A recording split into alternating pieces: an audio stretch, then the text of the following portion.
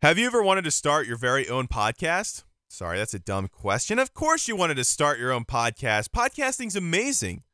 Head on over to blueberry.com. That's BLUBRRY.com. Use promo code GamePinions, and then that's right, you listening to this right now, you can have a free month of podcast hosting service, and also if you take that promo code, you can also get a free month of stats so you can keep track of that podcast that you're working so hard on. Blueberry is incredible, and the features are simply amazing. I don't have time to talk about them, though, because I have to start my own show. So after this episode of Game Pinions, make sure you head on over to blueberry.com, look up what it is all about, use promo code GamePinions, and get started on an adventure of a lifetime.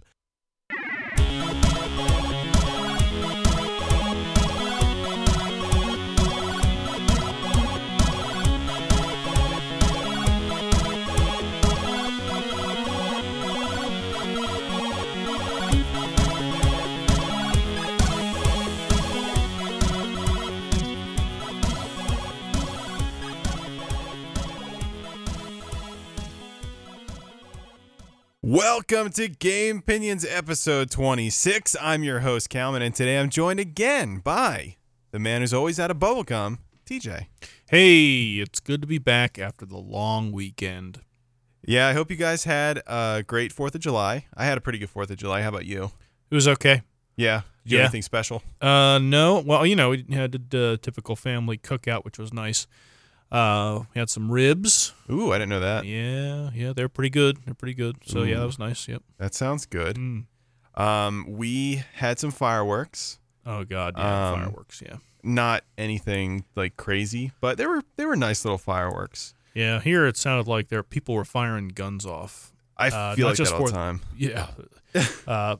Not just necessarily on 4th of July, but the days leading up to it. Yeah. Like, what is going on out there? To me, it sounded like people shooting guns, not fireworks. But, I don't know. That may be because we're surrounded by trees, etc. I don't know. Yeah, I don't know. I've actually noticed that, too. Like, it just at random times, even throughout the year, like, people launch off fireworks or guns or something. I don't really know why. Yeah, that's the difference about living down here and opposed to living up there. Yeah, so, yes, we had little fireworks. Besides that, we didn't do too much on 4th of July. However, I do have some updates for what I did during the weekend. So I finally got to see Into the Spider-Verse. Wow. Okay. How'd you like that? It was good. I liked it a lot. I don't know if I loved the story, so to say, but just the overall creativity, like having like the anime girl in there and just all the different like crazy characters. Yeah. Freaking hilarious. I really liked that a lot. Animation was phenomenal. Like, we've talked about a couple times already on the podcast. It was a lot of fun. It was just a lot of fun to watch. There's certain moments in the movie that, made me laugh out loud just because how ridiculous it is. Yeah. Really good. I saw that right after seeing the new Spider-Man movie. So, okay. I haven't seen the new Spider-Man movie yet. Oh, okay. Yeah. Just going to throw it out there. I like the new Spider-Man movie more than Endgame. Really? Yeah, just throwing that out there. And Spider-Man is my favorite superhero. So I guess maybe I'm a little bit biased, but I thought it was really, really good. It was the Spider-Man movie I was waiting for since Spider-Man 2. Really? Yep. And not the Amazing Spider-Man 2, the Tobey Maguire Spider-Man 2. The all-time classic with Doc Ock and all that. The Raimi one. Yep. Oh, yeah. Wow. Okay. So so that's your favorite Spider-Man movie of all time then? I feel like my nostalgia probably covers up a lot of the imperfections that the original series had. Yeah. But just because I haven't seen them in such a long time, I think that my favorite will probably always be Spider-Man 2. Right. But this one was pretty darn close. It was very good. Wow. Okay. Really good. Well, we gotta knock that out then. Yeah. A lot of people I hear when they talk about their favorite Spider-Man movies have moved Into the Spider-Verse at the top. I really liked it a lot. I mean, at the end there, the animation is so ridiculous that it feels like my face is melting away. Yeah. I don't know if you had that same experience when they're in the whatever that machine's called. Yeah. It's which is creating the black hole or whatever it is, time space thing. It's like oh my God, it was just so much color on Yeah. that huge ass screen. It's like almost too much. But yeah, the voice acting is unbelievably good. It's very good, yeah. I like the part where Nicolas Cage, the black and white noir. Oh, is that who's voicing him? That's Nicolas Cage. I didn't know that. Yep. He's amazing. Sometimes I let a match burn down to my fingers to feel something, anything. Oh my God, me and Emmy were cracking up when that happened. That was awesome. Oh man, yeah, I laughed a lot. I think my favorite part of that movie was when Miles I'm spoilers for anyone that hasn't seen the movie. When Miles was first getting like his spider senses, and I guess like he was like he didn't return to his room or something that night previous, and the one guy's coming after him, and he's just like in his head, all right, play dumb, and the guy's just like Morales, you weren't back last night or something like that, and he's just like, who's Morales? And then he I kind of butchered that a little bit, but that cracked me up because he's just like, no, not that dumb. So it was just funny. It was very it seemed like a very fast moving movie. Yeah. Both in animation and in just overall pace, which I kind of appreciated that. And I mean, Miles is actually in the Spider-Man game on PlayStation, so I thought that was really cool. Yeah. All right. So you kind of see some crossover there. But yeah, it was a lot of fun to watch, and I'm definitely looking forward to a potential sequel, which I think is been all but confirmed or maybe confirmed. So that's gonna be cool. Well, they kind of left it open where he can still communicate with at least Gwen Stacy. So that's awesome if they can, stay in some type of contact with the other Spider-Mans. Yeah. And, I think there's a lot they can do with it, like even add like Tobey Maguire and Andrew Garfield and Space Jam it up. Yeah. That would be pretty cool. A lot of opportunity to do some wild stuff with that franchise. Yeah. Yeah, so that was pretty much my weekend. I didn't play a lot of games during that long weekend. I did start to kind of play the Spider-Man DLC that I never got to do, but really didn't get too far in that. And it's pretty much been all the same. Oh, actually, you know what? I did get Mario Maker. So Mario Maker 2, you have that now? Yes, I got it because I had a ton of coins, I guess, stored up from all of my online purchases. I didn't realize you could use those to buy a game. Yeah, to actually, take the price off a game. So I think I got Mario Maker for probably around maybe like $29 or something.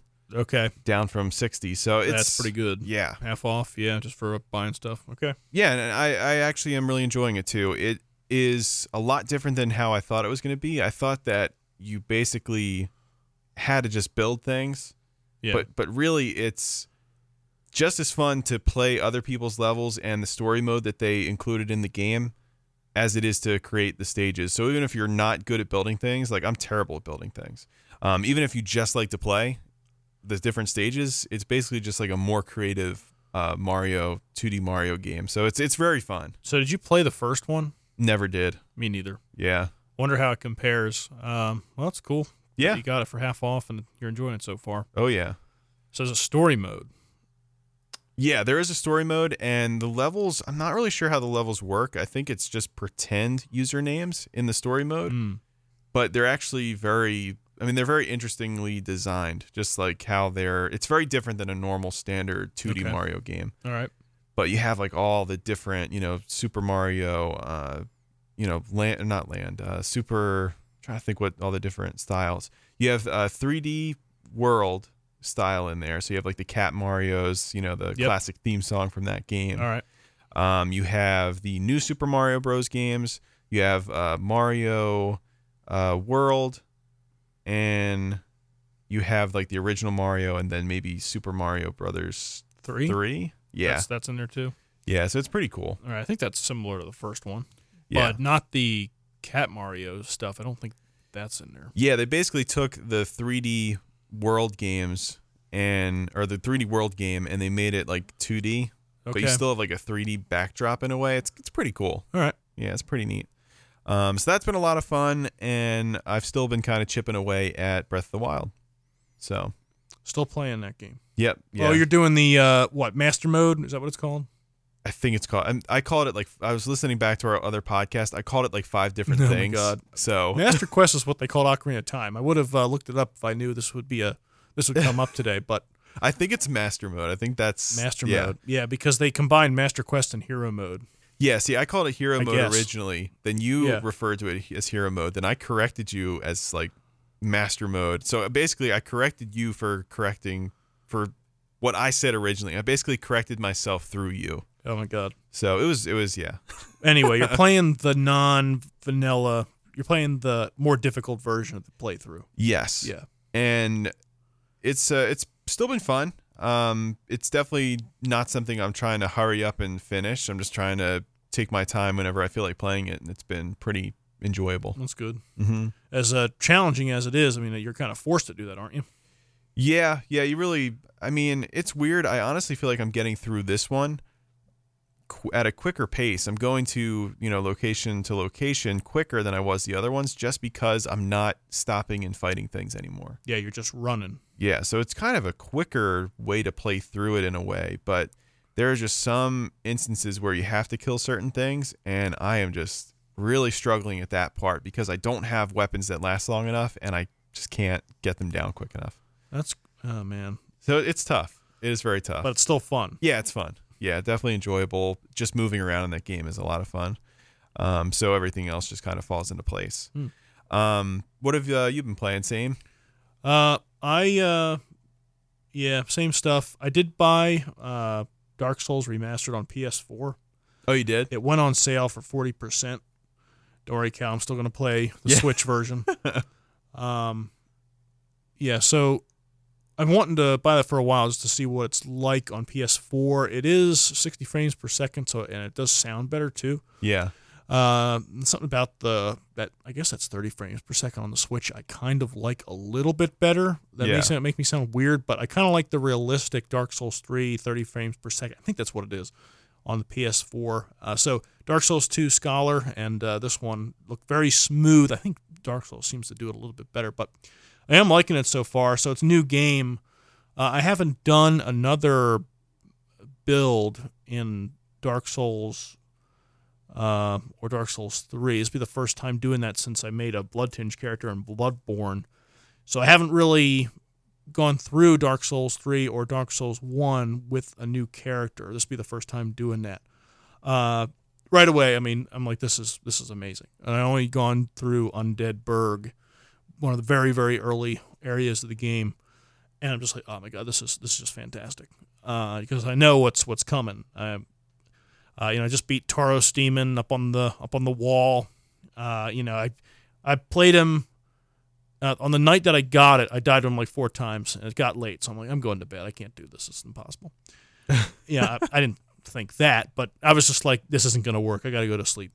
And the next night, I beat him on the first try. Instead of like being directly under him, I would like let him swing, and I'd come back in, kind of, and then go back out. He would swing his demon axe, whatever it is, and I go back in.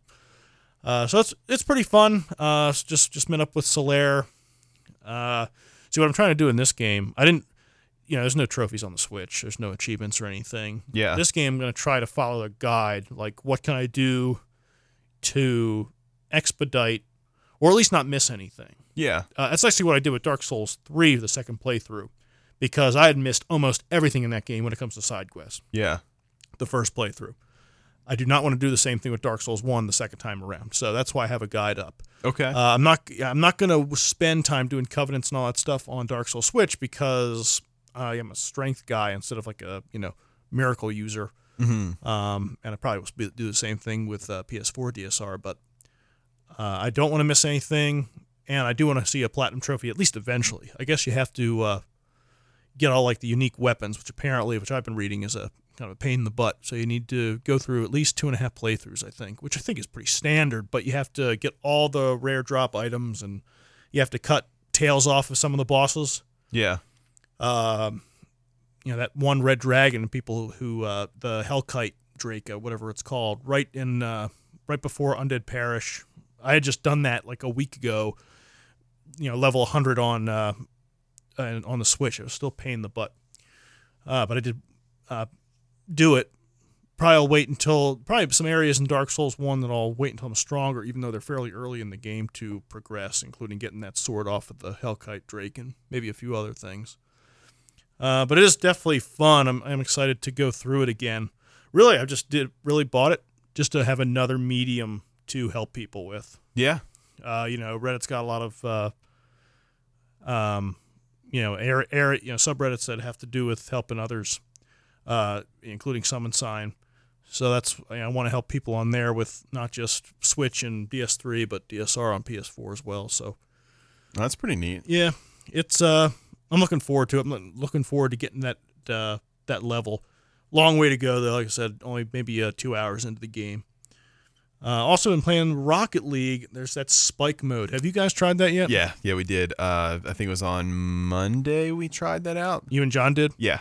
So how do you like, you get the spikes, and it seems to me it's that, I'm not sure if it's every time you go to the old-fashioned stadium where the nets are not in the wall. I think it is every time. What do you think of when you get spikes, you lose all your boost automatically? I honestly think it's way better just because you have to be a little bit more strategic with it. Mm-hmm. But you also can get pretty creative. If you have your spikes and you do a flip, you can release your spikes and kind of go back into normal Rocket League mode for a split second before you regain. But if you're flipping in the air, your momentum will carry that ball if you time it right. Right. So I actually like it. I think it'd be kind of dumb if you just had like your max boost and you're just, Agreed. It'd be too easy. It would just be goal, goal, goal. They do a really good job. So what I was doing, I was trying to stay alive. Oh, another thing is you pretty much, if you have the ball, if you have spikes and the ball's attached to you, I think you're insta-killed. Yeah, I think so too. Which is really interesting because that just makes it more exciting because spikes are essentially OP and as long as the ball lands on you in Rumble. Yeah. But in this, they definitely limit it, and I think it's pretty interesting. I liked it. I didn't even play the other mode, that Ghost Hunt mode, or whatever it was called. It wasn't worth playing, honestly, at least in my opinion. Well, this one just seems to be more interesting. I mean, what I was doing was trying to, ride up the wall with as little momentum as I had, and get to the ceiling. So I'm like upside down with the ball underneath me. If you can kind of visualize what I'm saying. Yeah. And then just kind of release it as I'm like moving towards the goal. Yeah. So me and the ball kind of fall at the same time. There's actually a really good way to score. Okay. A very simple way to score. I didn't try that. Get up on the wall, get on the ceiling so you're falling, and then as you have that kind of forward momentum and falling, right? As Buzz Lightyear once said, falling with style. So you just release the ball once you kind of get gravity working on you. Okay. And if you have any sort of accuracy, it's really hard to aim, in my opinion. But you do get better at it, like anything else, with practice. You let it go, you can score fairly easily. It's pretty wild. So yeah, I didn't try that. I didn't try that method out.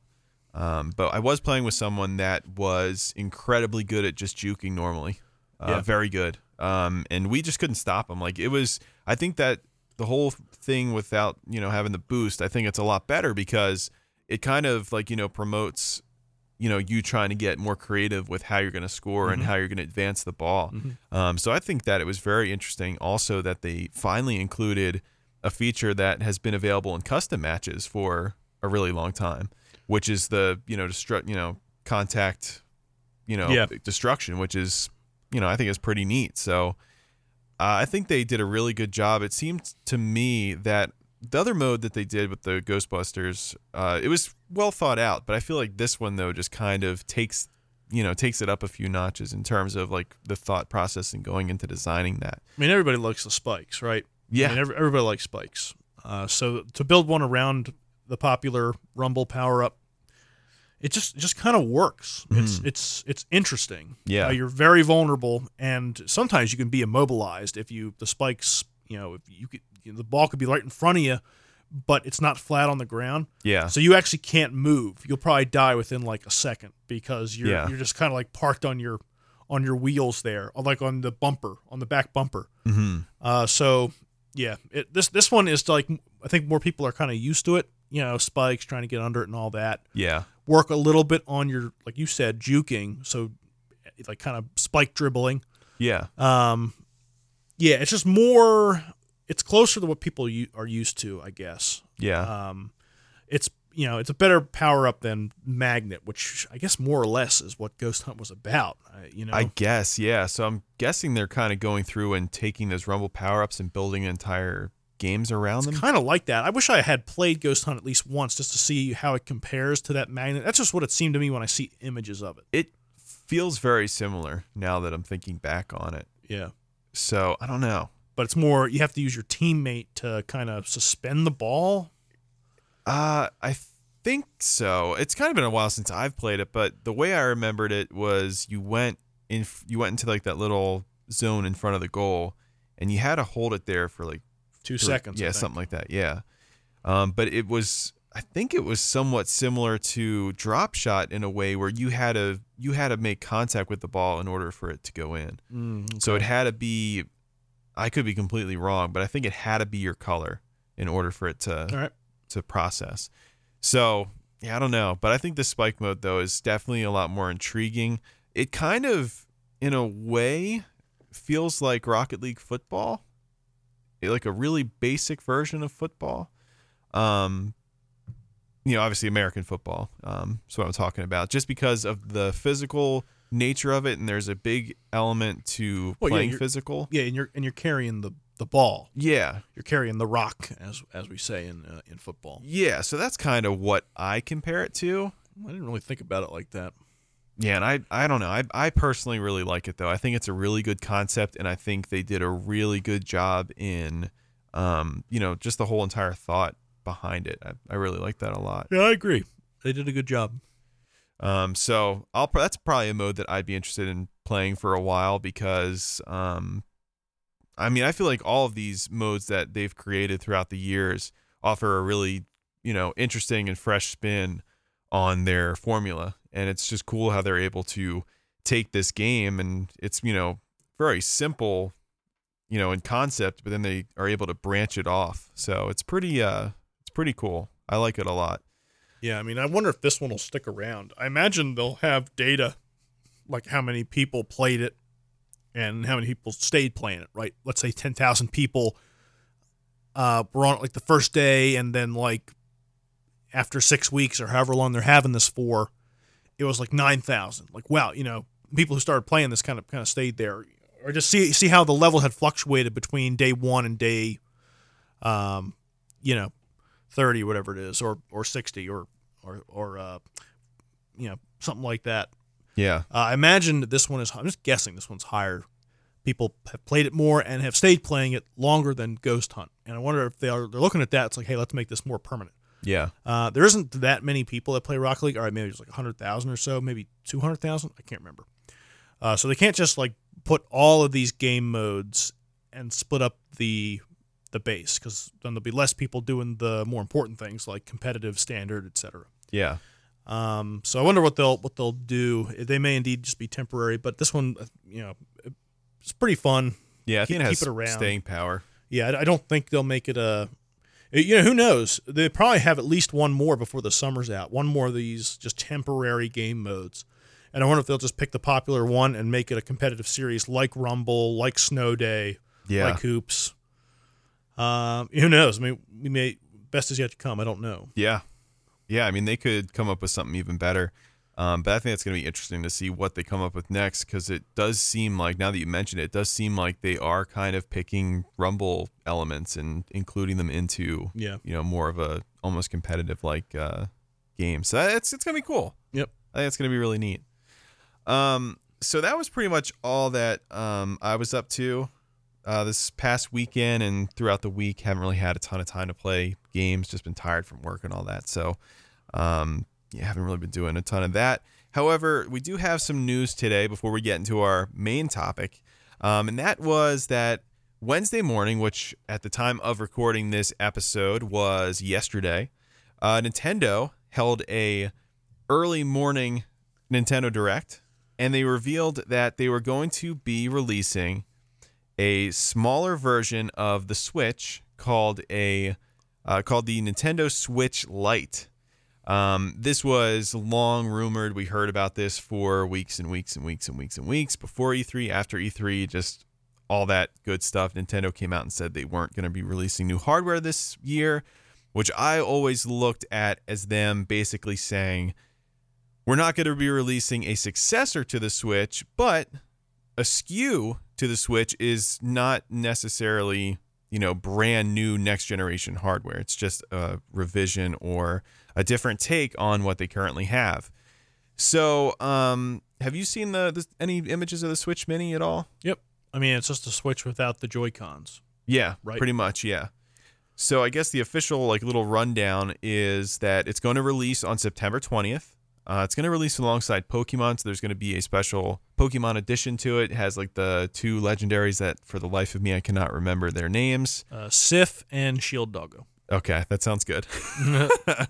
So they're going to be the features there.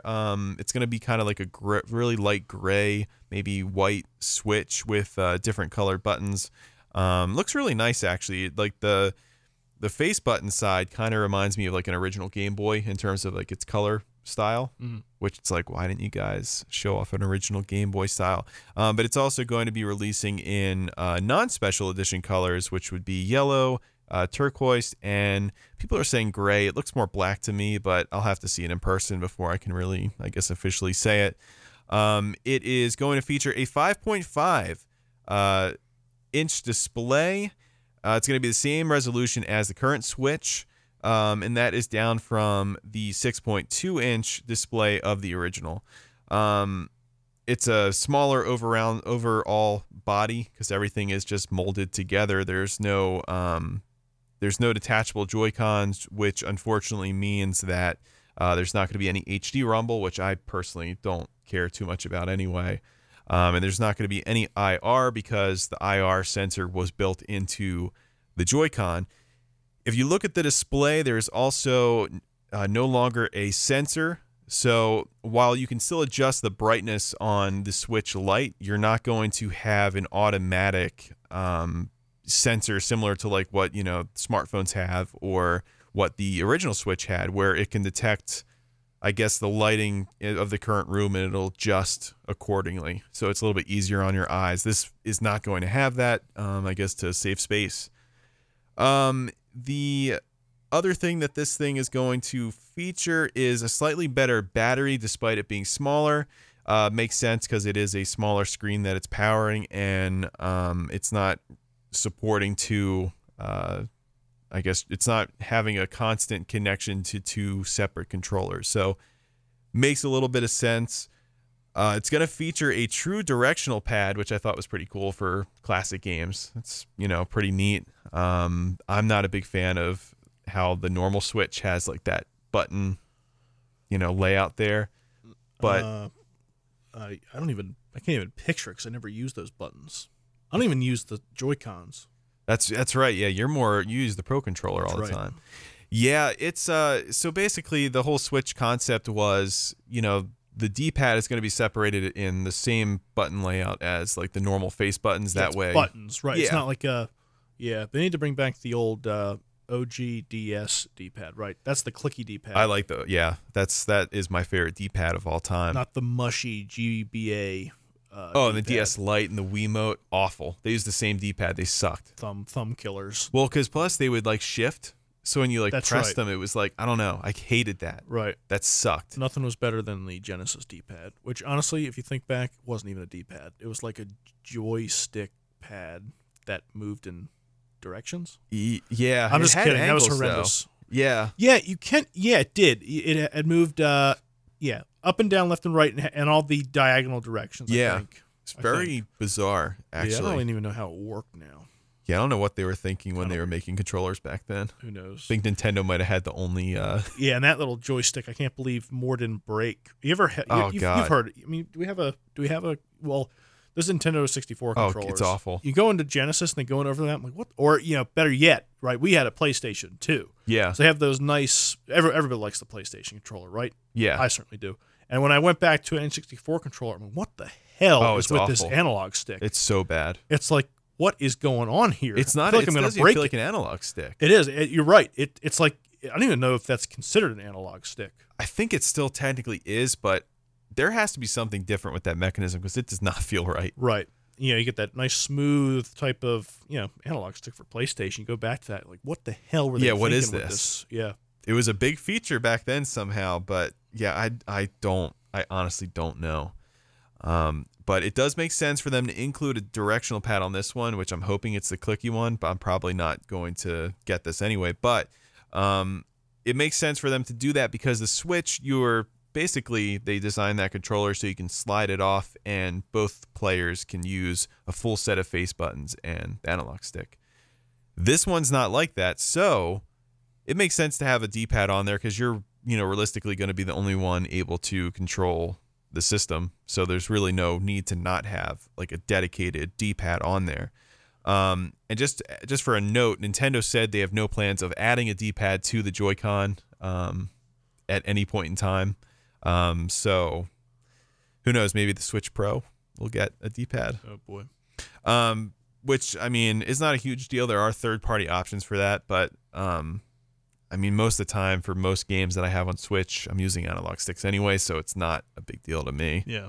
Let's see what else. It is apparently going to have a more efficient chipset, so a more efficient processor than the current Switch, which I'm assuming just because the Switch, the current chip that the Switch is using is a little bit outdated now, and they probably don't even really utilize those chips anymore, because there actually is a note here that Nintendo has apparently submitted a Class 2 permission change to the FCC for a new processor and flash storage chips to the original model. So the original model is most likely, Nintendo declined to comment to The Verge on this report, but Nintendo is probably going to quietly switch over to a different chipset for their current models, which doesn't really go against things that they've done in the past, like the whole 3DS, the new 3DS XL screens. Some of them were better than the other ones. It kind of happens all the time with this kind of stuff. But going back to the Switch Mini, it's kind of been getting some weird, I guess, reaction to some people. I think people don't really understand the purpose of it because it's going to be limited in terms of how you use it, where some games that require you to play on the TV aren't going to work on the Switch Mini. But I don't think you're actually going to even be able to purchase those games on the eShop. I think you get a notification saying that your Switch model is not compatible. So they're going to have clear-cut things, but most games are compatible with handheld mode anyway, so it's not really going to matter too much, I guess. But it's also important to note this is $100 cheaper, and this isn't the first time Nintendo has made a revision to their system that had less features. If you think back, Nintendo made the 2DS, which was a 3DS without 3D. Yeah. It didn't fold. At least the first one didn't fold. I don't believe there was any way to turn the Wi-Fi off on it, so they were pretty much stuck with that. That was... I didn't know that. Yeah, that was pretty much silly. It. Yeah, they... It was also a lot cheaper. That one was, I think, maybe $99 or $79. Yeah. So that was like smaller really... screens, yeah. Yeah, back to like the original 3DS screens. And, people still took to it, but it was kind of a model for younger kids. It was a more affordable option. And that's basically what this Switch is. It's a more affordable option for people that don't have $300 to shell out, and then, the whole Joy-Con thing and all that other stuff, all the different accessories that you need. Now I did go ahead and get some comments from some people on Twitter, and this was actually a thought that I had too, and this is at Parasite Demon. Not too sure why the Switch Lite completely removed the ability to play on the TV. To me, it would be perfect for a household that already has a Switch. No need to buy a second full system with a dock. It would honestly be the perfect little sibling console. I guess I feel like this Switch Mini would have made more sense to me. It still makes sense to me. I think I have no problems with it. But I think that if they had this, support dock play, I feel like it would kind of make a little bit more sense for Nintendo because you could just not package a dock with it because it's a handheld primarily only system, but still feature the ability to do that. Because I feel like in many ways the whole Switch name, and obviously at this point Switch is now the platform name. It's not just the functionality of the system, but I feel like it just makes more sense to still have that ability, and you can just charge for a dock separate or have a specialized dock that they can choose to buy separately. I think that would have made a little bit more sense. I guess. I mean, the dock pretty much puts a regular Switch's screen up on the TV. I mean, anything else it does is just charge it. So I don't really know what practical purposes a dock would have for a Switch Lite if it's not going to be displayed on the screen anyway. Well, what I mean is that I think that they still should have kept that function. They should have still kept the ability to put it on the TV. Yeah. But just make people buy a specialized dock separate. Okay. Because that way, if people like want to get the cheaper Switch, but then they want the smaller size, it's primarily going to be for handheld use. But later on, if they want to, put it on the TV, I think it would be a good option just to, have that ability available to people that want to shell out the extra money. Okay. And you would use a controller like the Pro Controller. Yeah. Because I think the Pro Controller and Joy-Con still both support this, but they don't consider it tabletop mode anymore because there's no kickstand. So, oh my God, this just seems kind of dumb to me. Like, I mean, it seems like a handheld thing. It's a handheld system. So basically, that's kind of what the purpose is. So it's essentially going to take the 3DS's spot. Nintendo said that they're going to continue to support 3DS as long as there's demand for the systems. It's still selling. People are still buying it. There's a huge backlog of those games, massive catalog. But this is kind of going to take away, I think, the market for the 3DS because now they have a cheaper, almost like a dedicated handheld version of the Switch. I wonder if it's going to be lighter. The pounds are actually less than it actually 3DS. is. Yeah. Okay. Oh, the 3DS? Yeah, 3DS. Oh, I don't know about that. I mean, it might be. You're not going to play. You're not going to. I mean, you're going to buy the library. You're going to get a system for the library. So it's not as if a 3DS. It's gonna wind up obviously anyway. If you want to play newer games, you're going to have to upgrade. Yeah. So I guess that'll.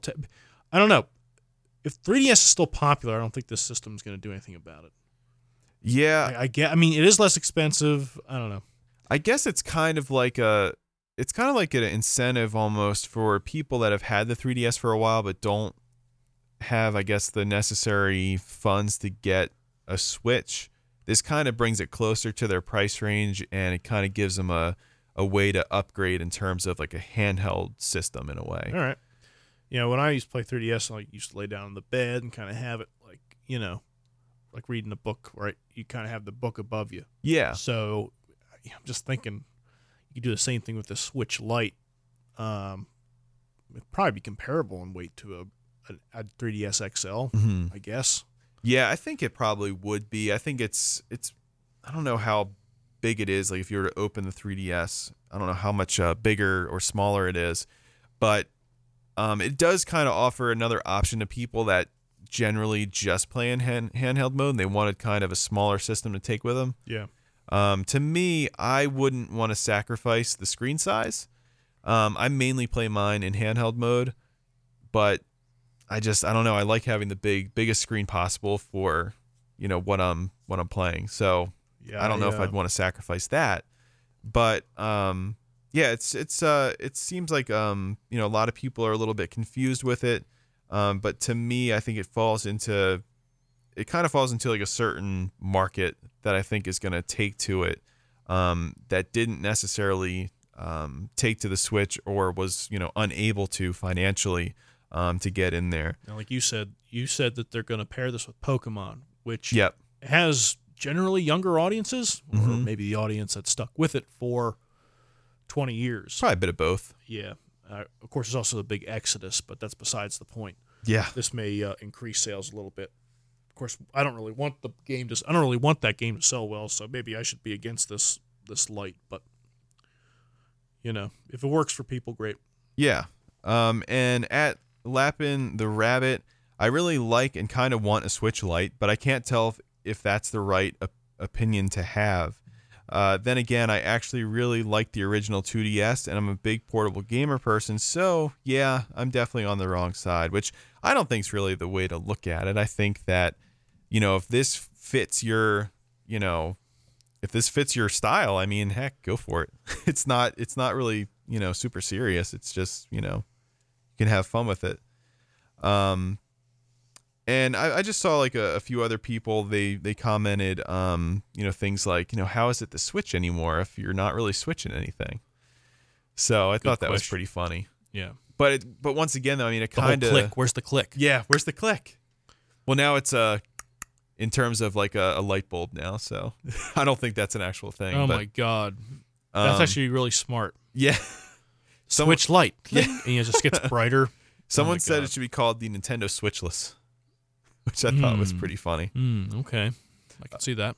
But yeah, that's pretty much all I have to say about the Switch Lite. I think it's interesting. I think, honestly, aesthetically, I think it looks way better than the current Switch. But, I mean, the Switch is kind of almost like a Frankenstein type of, piece together system anyway. Yeah, a whole bunch of stuff connected to each other. But I think that kind of fits the appeal of it. I think, it looks unique, and I mean, I like the original Switch. I think this one is really cool looking, though. The colors look really nice. It looks like the build quality might be a little bit better. I think it is nice, though, that it does look like a premium product for, a lower price. So people that are getting it are still getting a really good product, it seems, which is awesome. Now, I do have a follow-up to a story we had in the last podcast, and that was that, let's see, the last podcast we talked about how Nintendo, Microsoft, and Sony were basically fighting against a tariff that was going to increase, I guess, the prices on like game consoles, toys, and various other things, board games, coming out of China. It was going to increase that, and it would basically make them have to increase the prices of all their stuff. Apparently, the Trump administration has put a halt to the tariffs that would have impacted all of those things.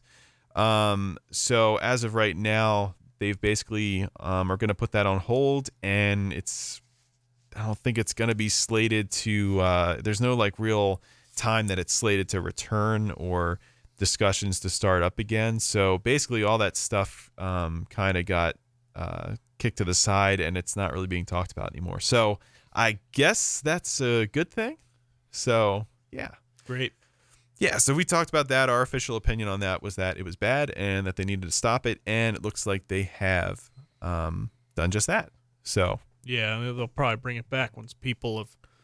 I haven't been following this story, so that was surprising to hear. It came and went fairly quietly, if you ask me. Yeah, people have said it really just depends on a day and time. So,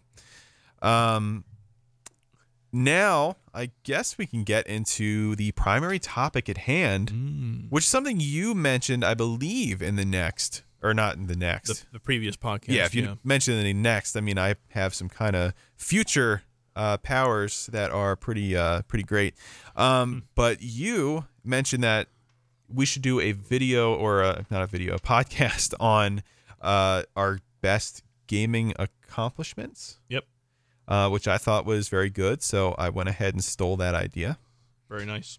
And all right, so I guess we can kind of just dive into this. So, do you want to start like listing some or talking about some? Yeah. Okay. Some the accomplishments that I'm fairly proud of. I was a big angry video game nerd fan. I think you were too. Yeah. A lot of people on YouTube got their inspiration from Angry Video Game Nerd, who's still making videos today. He inspired me to play a couple of games that, the shitty games that suck ass, right? Those are the games that he used to play. But there were some he played that were just simply difficult, not bad. Yeah.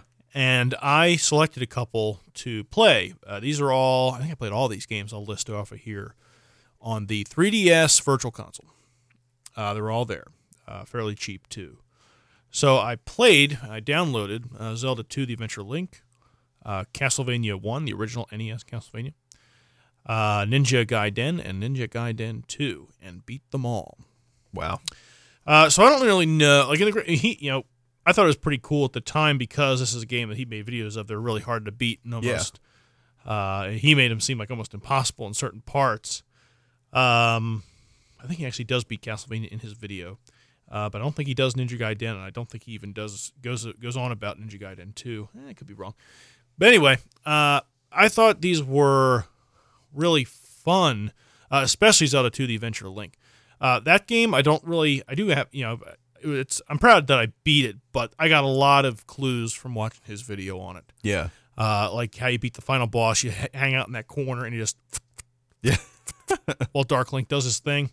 But it was my idea to farm the skulls early on. Yeah. To buff up all your health and sword and all that. Once I figured out what was going on, because you get to a certain part, you're like, my sword's not doing anything, and I'm dying in one hit. A lot of games are like that, but I figured because I think you get like 50 XP for hitting those skulls that are flying around in the first castle you get to, you level up fast. Unfortunately, it takes like 100 hits in the early going. But I think he made a joke about that in the episode that he did. Yeah, that's right. Yeah. I remember that. I have to check that out again. It's one of my favorite of his videos. I think of the 4 of these that I beat, I guess Castlevania was probably the hardest, only because Ninja Gaiden was way more fun than Castlevania. Okay. I think the music in these games is very, very good. Castlevania probably is the best. Castlevania was really difficult. I think when I got to the Heart of Fire level, which is the level preceding death, the Grim Reaper, that was like the hardest of the levels. That is what I died the most on, just because it was so long and all that. I felt like as soon as I had beaten death, I think I spent less time on the boss than I did the whole level. I think when I had beaten the Grim Reaper with the cross, the spinning cross thing, you know about that right from Smash Brothers. Use the same thing. You get that power up somewhere in that level. That kind of like stays and spins, and it does a lot of health on the boss. So I was able to pass through that. I had a feeling I'd beat it once I had done that. Yeah. So those games, I remember them being really fun. Except Castlevania was not really all that enjoyable. I just wanted to say I could beat it. Okay. It really, that was a long time before I played games that were, there's a lot of time in between when I beat these games and when I started like Bloodborne. Okay. Almost like 10 years, like 5 years or something like that. Like it didn't like make me hungry for a challenge. It's like, oh my God, this is finally over. Especially for Castlevania. Like I said, Ninja Gaiden was amazing. Ninja Gaiden, this is Angry Video Game, James talks about this. He says, when you get to World 6, if you die in 6-3 or 6-4, you go back to 6-1. That's like the only level of the game you do it. I think you can actually collect the special counter where you can use the special items you can collect. And I had collected, I don't know if it was Shoryukens or something, now that I think of it, but I collected all this value of of times you could use your special ability. And whatever weapon I had, I would just use on the final boss and just mow him down. It's kind of like Pitfall Harry when you're at the final boss, and you don't use any of the exploding rocks the whole game. That's Pitfall Adventure, whatever that is on a Genesis. I think it's the new New Adventures of Pitfall Harry. Something else. I don't know what Pitfall. it is. Yeah, New Adventures. I think that's New Adventures of Pac-Man. Anyway, the thing is, you store all that stuff up and use it like boom, boom, boom, and just kind of blow up the boss. Almost kind of like a cheese the boss instead of swing your sword at him. I wouldn't know. I never made it past the first level on that game. Yeah, so. yeah. When you get good at that, that's very fun. You got like wall jumping, and it's fairly fast paced and all that. Yeah, it's really good. So those are that's how I'd like to start off the accomplishment list. Do you have some, or can I keep going? I guess I can go ahead and throw in my first one here. I tried to get these in terms of like order, and this first game that I had on here was Star Wars Pod Racer. I remember the first time I was really disappointed about losing a race, and this is this might be honestly one of my first like racing games. Now that I'm thinking about it, and the first one that I felt really good, like I really accomplished something after beating. I can't remember what the pod race was. I should have researched that. But the pod racer that I beat was Toy Dampener. Toy Dampener. He had the it was kind of like the white and black, almost like zebra like pod racer. I know what you're talking about. That's an early race. Very early race. Yeah, but I'm not trying to take away from what you're saying, because this game is impossible. It's very hard. If you do it today, I don't know how people played it on a PlayStation. No, you certainly can't do it on a keyboard. No, I mean, I can't. No, we had a joystick with the Dell computer. Yeah, we had and that was pretty damn fun. Yeah, but unless you have that set up, that game is literally impossible. You go way too fast. The turns are way too tight. Oh God! But I'm gonna look up that, Cal. You keep going about that toy Detmer. Is that what it is? Toy Dampener. So Dampner. Okay. So that was one that he kept beating me like over and over again. I was having a hard time, but eventually I was able to beat him, and that clicked. So. That was just, it felt like a really big accomplishment for me, because that was really the first racing game I ever played, and that was the first racer that I beat. Now, besides Toy Dampener, obviously Sebulba was very fun to unlock, because what is it, the Boonta Eve? Is that the... Boonta Eve. You have that early one, which is very short. Oh, yeah, not that one. And then I think the big one is the Boonta Eve Classic. Yeah, which is very challenging. Yeah. But kind of by the numbers as well, if I remember correctly. Yeah. Nothing too...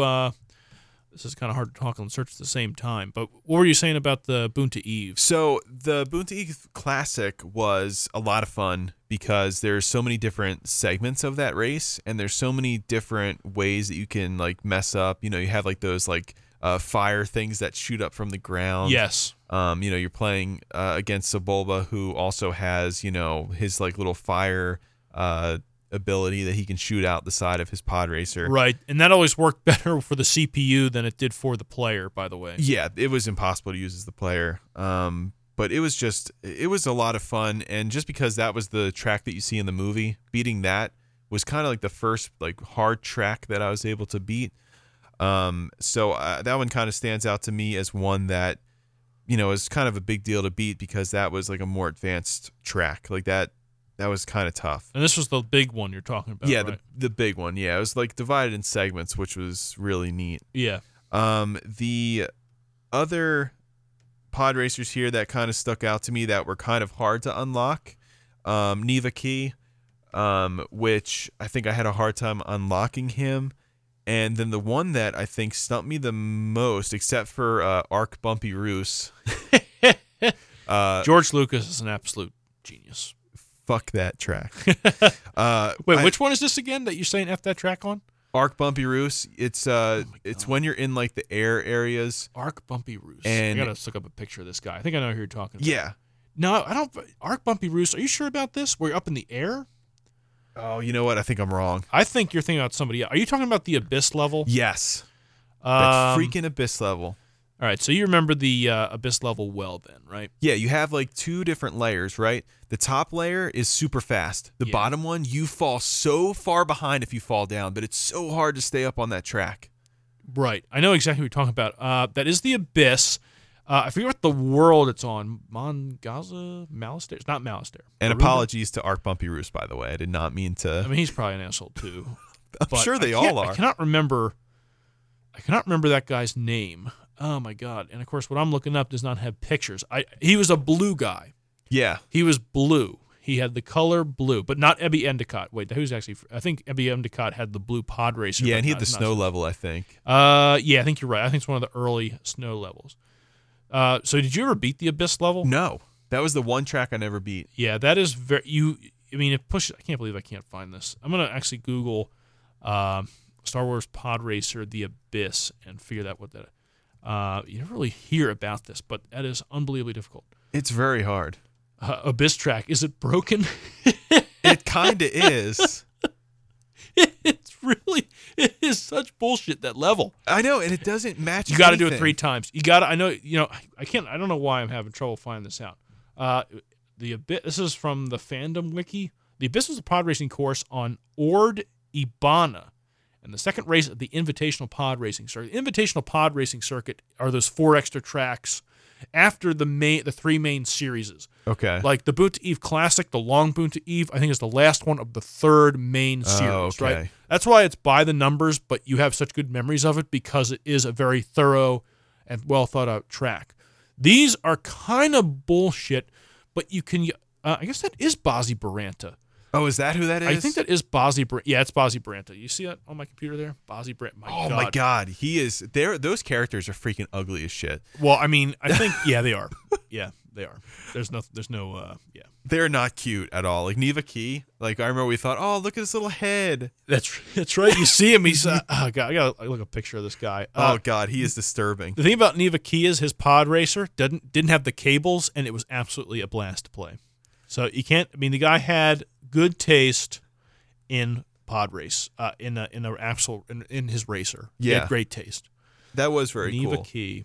I just remember, I think Emmy made a song about him. Oh, man. We played the hell out of that game. Oh, yeah, we definitely did. But damn, if it doesn't, I'll tell you what, I mean, this is very hard to go back to.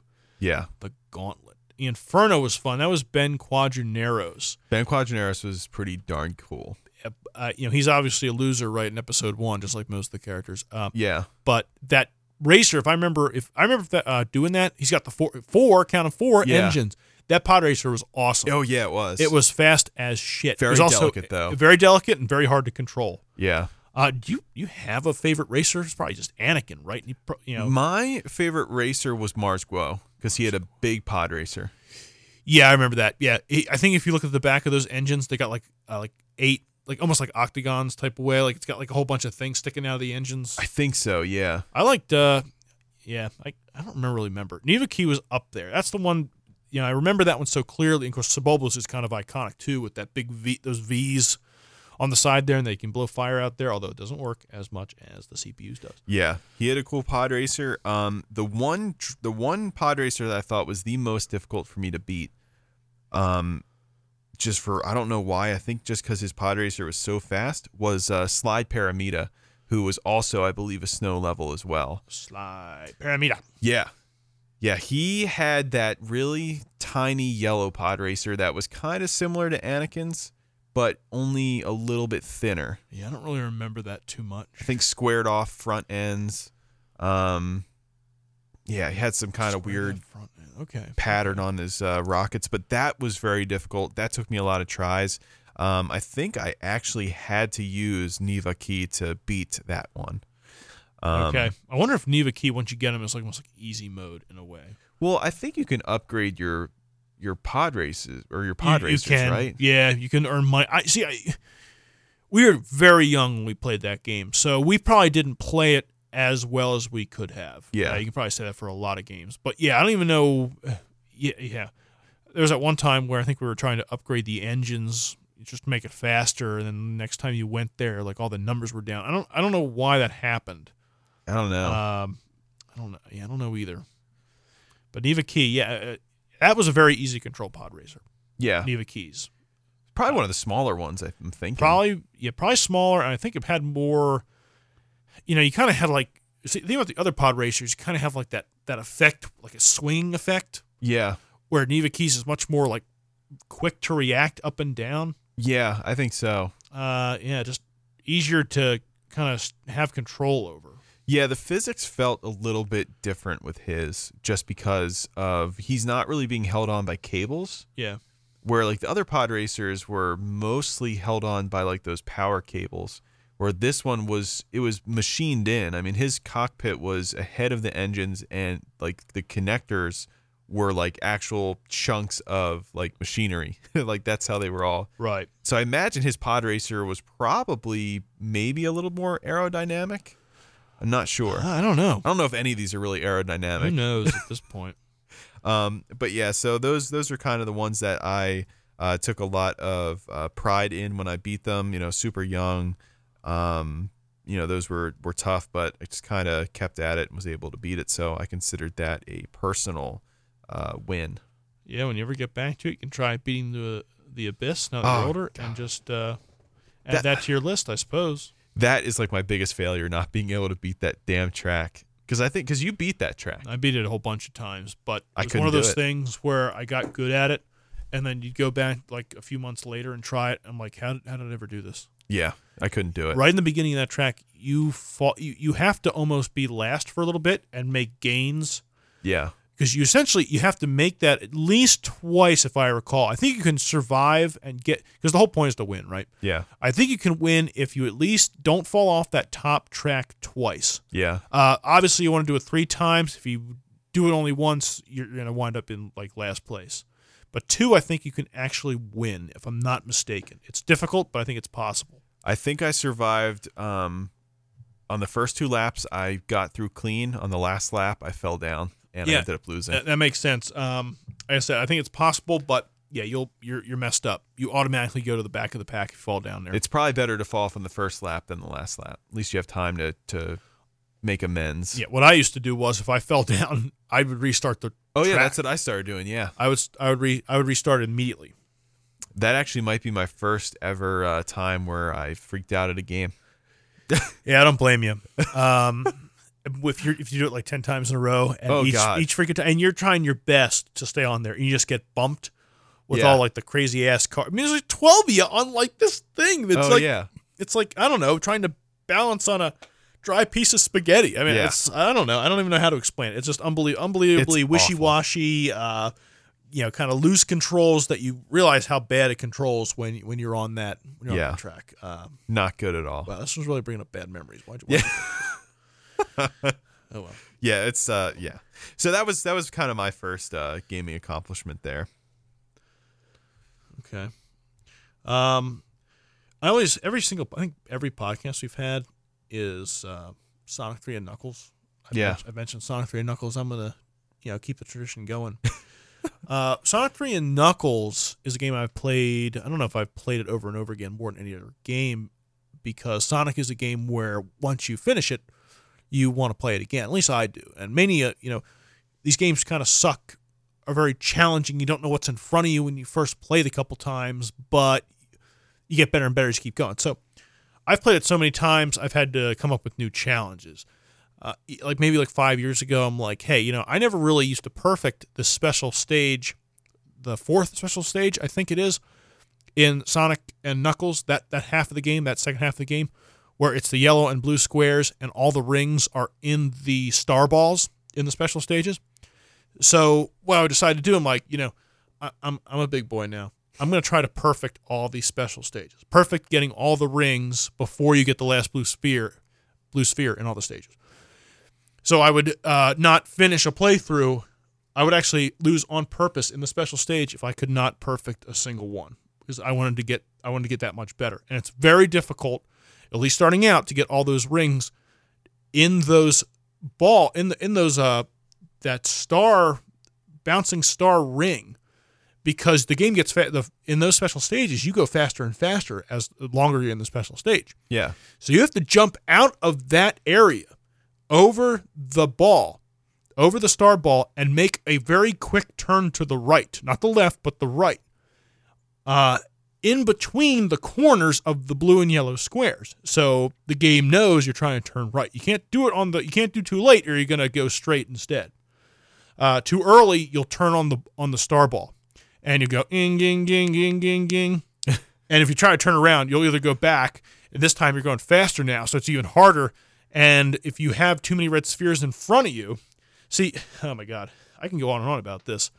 You would have to start the level, you'd go whoop whoop whoop. And within after turning 3 of the blue spheres red, you'd have to jump in there and get all the rings, jump out on the ball that was still blue in that same line of spheres, and do that 3 times, I think. And it would make particular jumps you'd have to make later in that same special stage harder now that you've spent more time in there and it's faster at that point. But I've done it every single time since I decided to do that. So that's one example about how I've tried to make Sonic 3 and Knuckles as many times as I've played it. Yeah. Interesting. Okay. More interesting. So there's other things I do too. Every time I play Sonic 3 and Knuckles, I I try to get 999 rings in an act. So it's actually very easy to do in Flying Battery Zone 2 or Flying Battery Act 1. I don't remember. But there's this one playthrough where I got 999 rings in Marble Garden 2 without finishing the act. But then twice more. Launch Base 1 at the end of an act having 999 rings on the scorecard, and Flying Battery 2. So 3 times 999 rings. How do you do that? Well, you have to use and kind of keep in mind the amount of rings going into a star post for the glowing ball stage, where you leap from ball to ball. Yeah. If you do that, there's ring balls at the top of those glowing ball bonus stages, which are worth 80 rings. Ring balls that are worth 80 rings. Wow. And there's 2 of them. So if you get both to populate as not a one-up ball, but a ring ball, you can walk out of there with at least 160. That doesn't count all the rings you have gotten while you're working your way up through the glowing ball stage. It also doesn't count all the rings, ring boxes, big rings in the stage itself. So you do that. There's just a way you kind of, every 15 rings, I think, or I don't remember the math.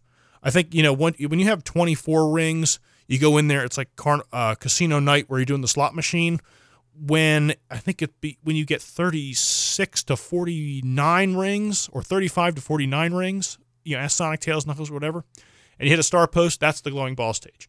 When you get 50 to 64, that is the gumball stage. Oh, I didn't realize that was a... That's right. Really? So that's how that determines where you go when you run past those posts. That's right, yep. It goes all the way up to 999. I think I actually have a chart saved on my computer that I would look at from time to time, and it's easier to do when you're supersonic or hypersonic, because if you're like one ring above, you can activate hypersonic or supersonic, lose a ring, jump right into the special stage, jump right into the bonus stage if you're right by a star post. Oh, okay. Yeah, so I would keep in mind how many rings I had, where I am, where I am in that chart of which stage I'm going to get to based on what rings I had. I'm not sure what it is for 300. There's actually a kind of a pattern when you have like 300, 400 rings, which is fairly easy to get because the levels are so big, there's a lot of rings to get. So, yeah. So that was an accomplishment for me because I did this thing I wanted to keep trying, 999 rings. I just like seeing 999 rings on the why screen. not? And, sometimes it's easy to rely on supersonic or hypersonic. This is kind of like a goal for me to keep building up rings, because if you're spending time as supersonic or hypersonic, you're losing rings, not gaining rings. Yeah. So it kind of challenged me, hey, keep a shield on, definitely. And if you lose it, then become super hypersonic and find a star post when you're at the right number amount to get some more rings. Yeah. It's just a personal challenge. You don't get a 1-up for 300 rings, only 100 and 200, but it kept the game interesting for me. Okay. This one I do for Sonic 3 and Knuckles is even better, in my opinion. I guess this day, I like getting 99 lives as early as possible. I don't want to get to 99 lives by using that trick in Launch Base where you kind of spin dash in that, and that dive bomb bird keeps hitting you, and the dive bomb bird will actually build up your score. Eventually, you'll get 10,000 for each one. 50,000 is a 1-up. So every time, every 5 birds, when you build up that high, will give you 1-up. So I couldn't use that. I also do not die to get rings again and get the 1-ups in a stage. Yeah. Because if you die in Angel Island 2, there's a couple of 1-up boxes, and you can get 200 rings. So that's 4 lives. If you lose one, that's 3 lives. If you die again, that's 3 lives. So +3, +3, +3. I don't do anything like that. I just do essentially the same strategy of getting 200 rings in each act, or at least try to. That's very easy when you know when the big rings, where they are. You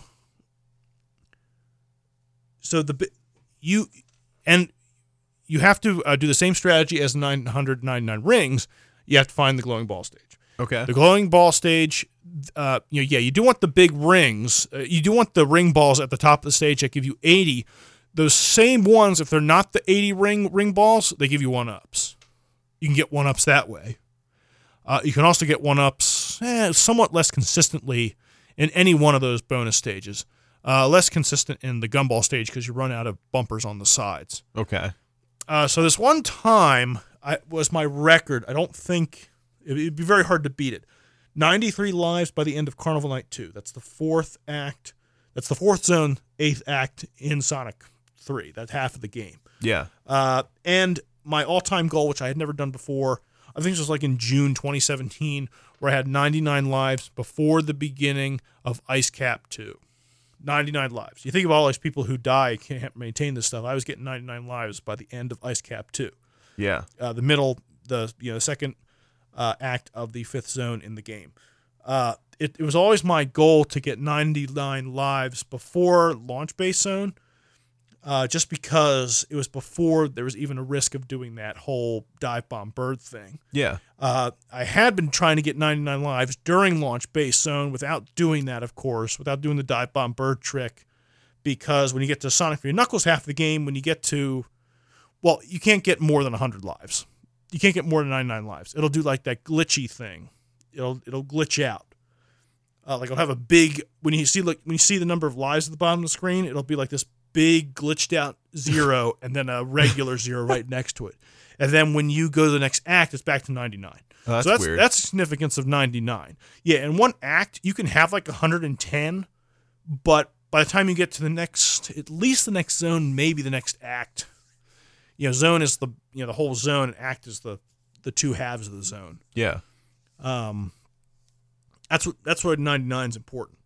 But you restart at 99 every new zone, at least every new zone.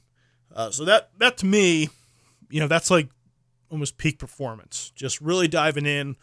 Not, I always try to not die at all in Sonic 3 and Knuckles. I just like making a race myself. How many can I get before it stops counting? Yeah. So that's really that's kind of like what I do for Sonic 3 and Knuckles, and I don't think too many people do that. Do you have anything else, Cal? I have. Let me pull it up. I have. This one's kind of a strange one, and I'm not really sure why it is necessarily important. But I put beating Lord of the Rings: The Return of the King on PlayStation 2. That was a game that we all kind of pitched in to get after we helped some relatives move. We got $50 each, I think. So I think we ended up just like, I honestly don't really even remember what we ended up doing with that. I think we saved like 50. We kind of split it up in a way, but we all kind of pitched in and got ourselves like a game. I think we all got $50, I think. Okay. Unless they gave us like a shared $50, which like, what the hell? That'd be pretty lame. Yeah. I don't even remember this. Yeah, so I remember the game. I don't remember how we got it. Yeah, because I remember prior to that day, I was playing NASCAR, I think Thunder 2002, I want to say, on the PlayStation 2. So I wanted to get a NASCAR game, but we were all really into Lord of the Rings during that time. So when we got home, we kind of all took turns playing it.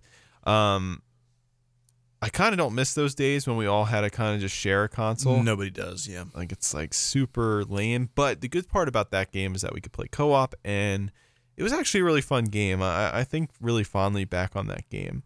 Definitely a different time era where movie games were actually fairly decent for a little while there. So it was kind of weird. But I just remember playing this game by myself and beating... I guess when you're at the Black Gate, that was significant. I felt like that was kind of more of a tough level in that game. So I thought that was really awesome. But then when I finally beat like Smeagol at the end, spoiler alert if you guys never seen Lord of the Rings in like the last like 20 years. I don't know when that movie came out. But no, I mean, when I beat Smeagol, I was like, holy crap, I just beat like a game. I feel like that actually might have been the first game that I actually like beat, like an actual campaign game that start I beat. to finish. Yeah. So I always looked at that like, as something that I was really proud of during that time. And that kind of gave me like more momentum and more interest in other games and completing other games. And actually, playing through a game to its entirety, because all the other like, games I played prior to that were either like sports games or I guess, racing games or Sega Genesis games that I didn't really understand all that well. So this was definitely one of the games that I remember clearly beating, like all the way through to completion and doing all the extra stuff at the end. So that just kind of came up to me. If I'm not mistaken, I think all three of us could play that game at the same time, right? For some reason, I thought it was only two at once. I thought our sister could play as Legolas. I'd be like Gimli before we unlock Gandalf, and you'd be Aragorn. Yeah, I don't know. Was that wrong? Because I feel like the only way that we could play was with two, because we only had 2 controller slots on the PlayStation 2.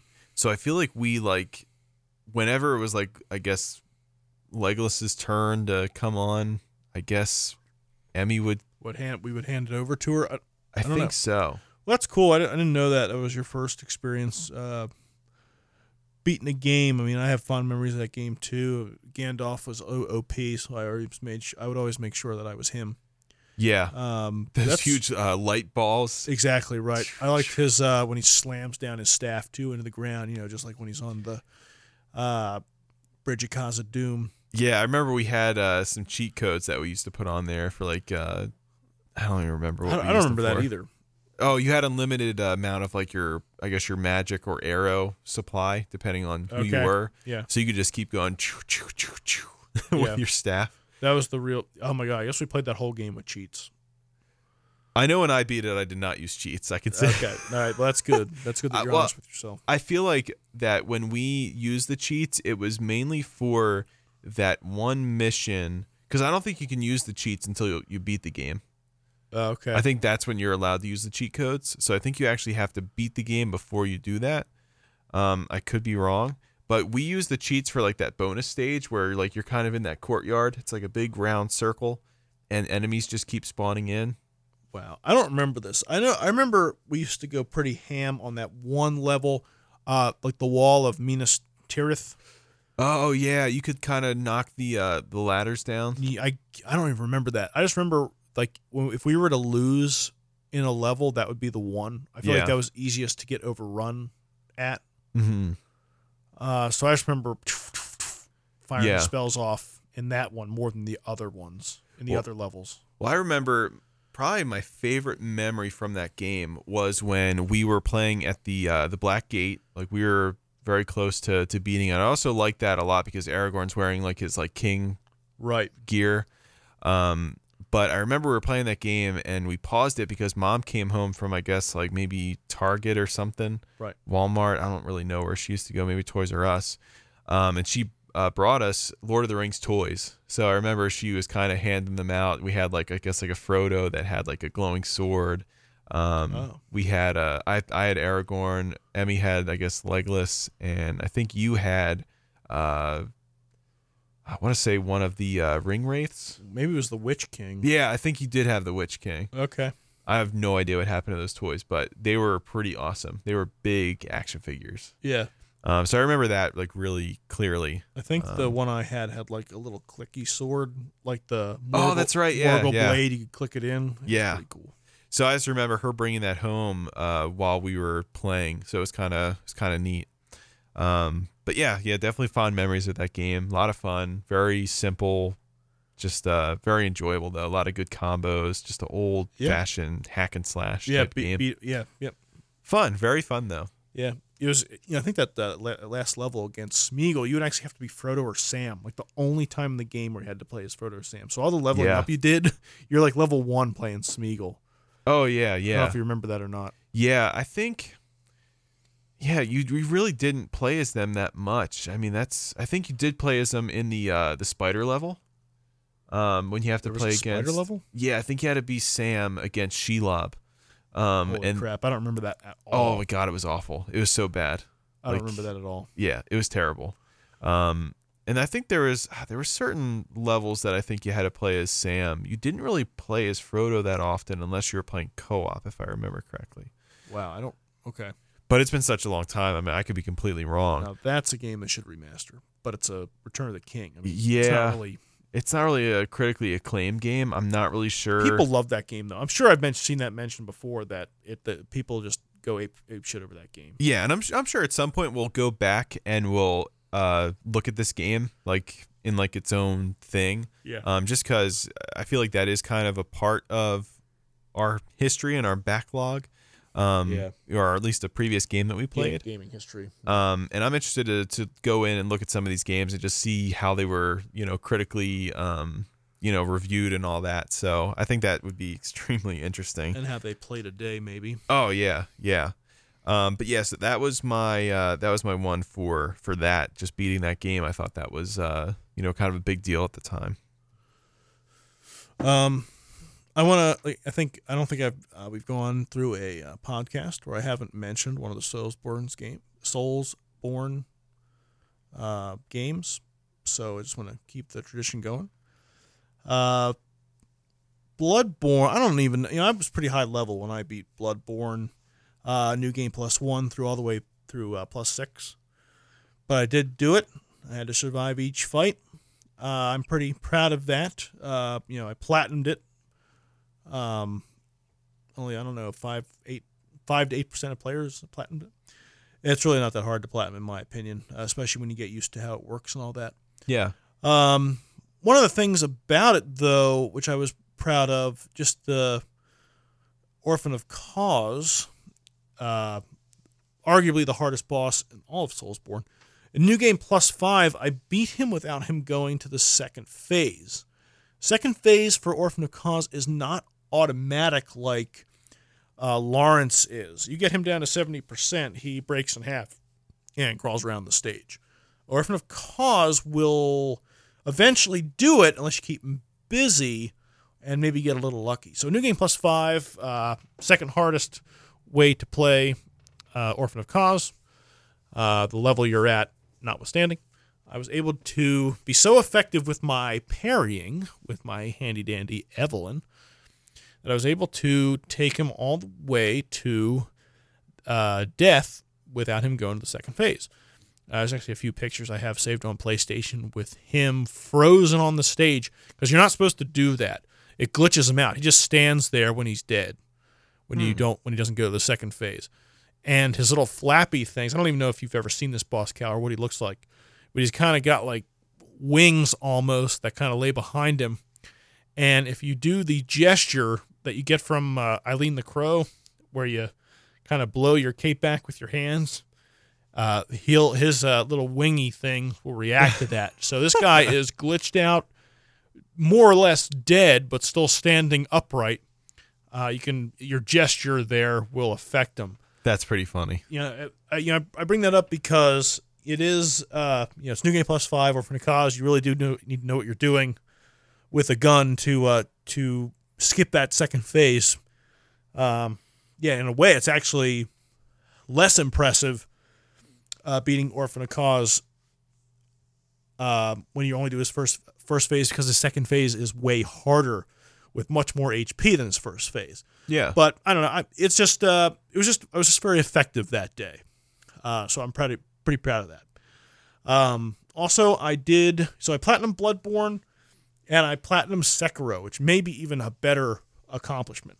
But just like any other game, the more you play it, the better you get at. So, I mean, anyone's capable of doing that if they put the time in. That's something I was really interested in doing, just to say I did. I do have more about Souls, Cal, but do you want to chime in with anything you have before I keep going? You can keep going. So, Dark Souls 1. I started out with Bloodborne, and then really liked that. So I went to Dark Souls 3, which I was told by a friend of mine was the most like Bloodborne of the Souls games. Played Dark Souls 3, really liked it, and decided to then play Dark Souls 1 on Switch. This game was the easiest of the three. I had learned a lot by playing New Game +1 with a great shield in Dark Souls 3, and it being way easier than New Game in Dark Souls 3 when I was playing it like Bloodborne. So what I wanted to do when I when I started playing Dark Souls was to, as soon as possible, find a great shield.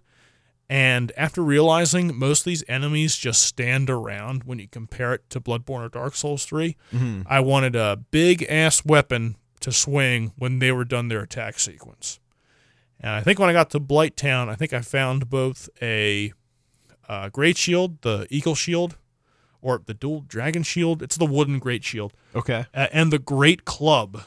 Once I got those two things, any struggles I had in the very early game were essentially a thing of the past. I made that game my bitch, like, immediately.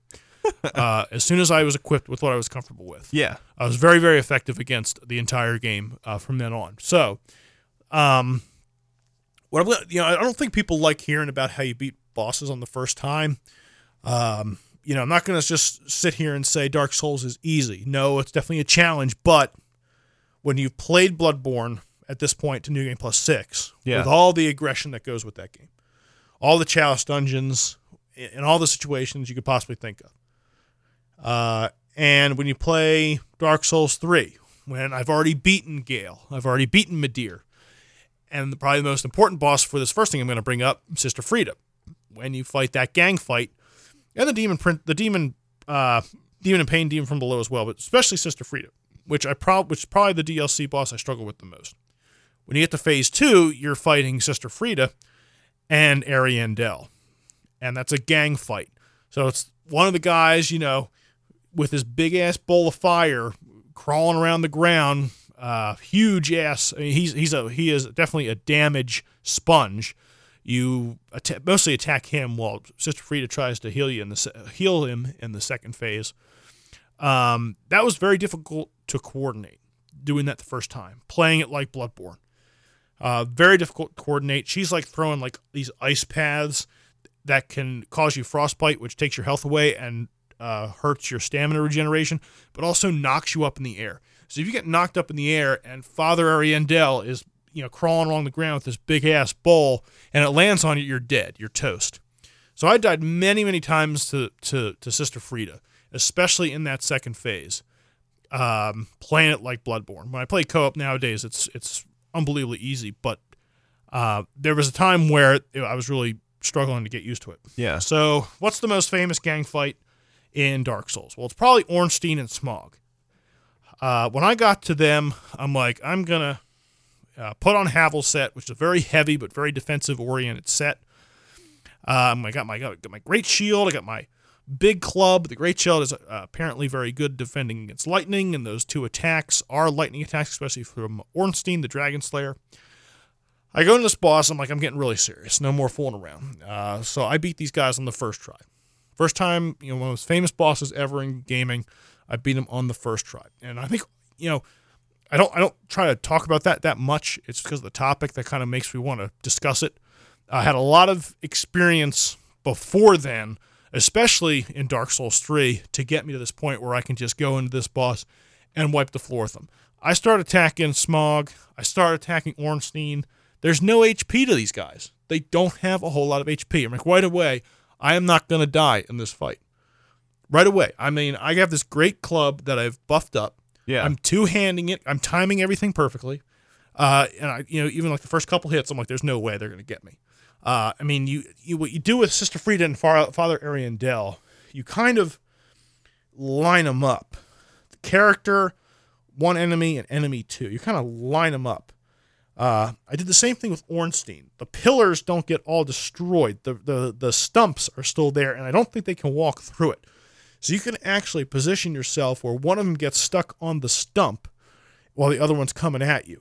And you can just kind of leave one of them back there while they're doing their attack sequence. They'll eventually get out of it and find you, but by then you're keeping an eye on the same time.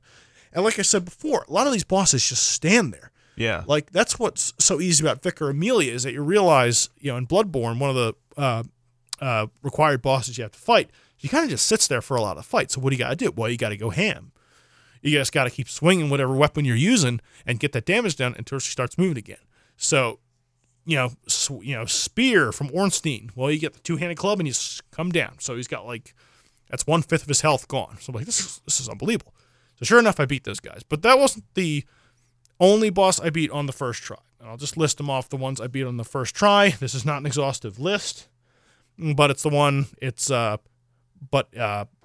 it's more important bosses that I beat on the first try. Sif, Quelaag, Knight Artorias, and Manus.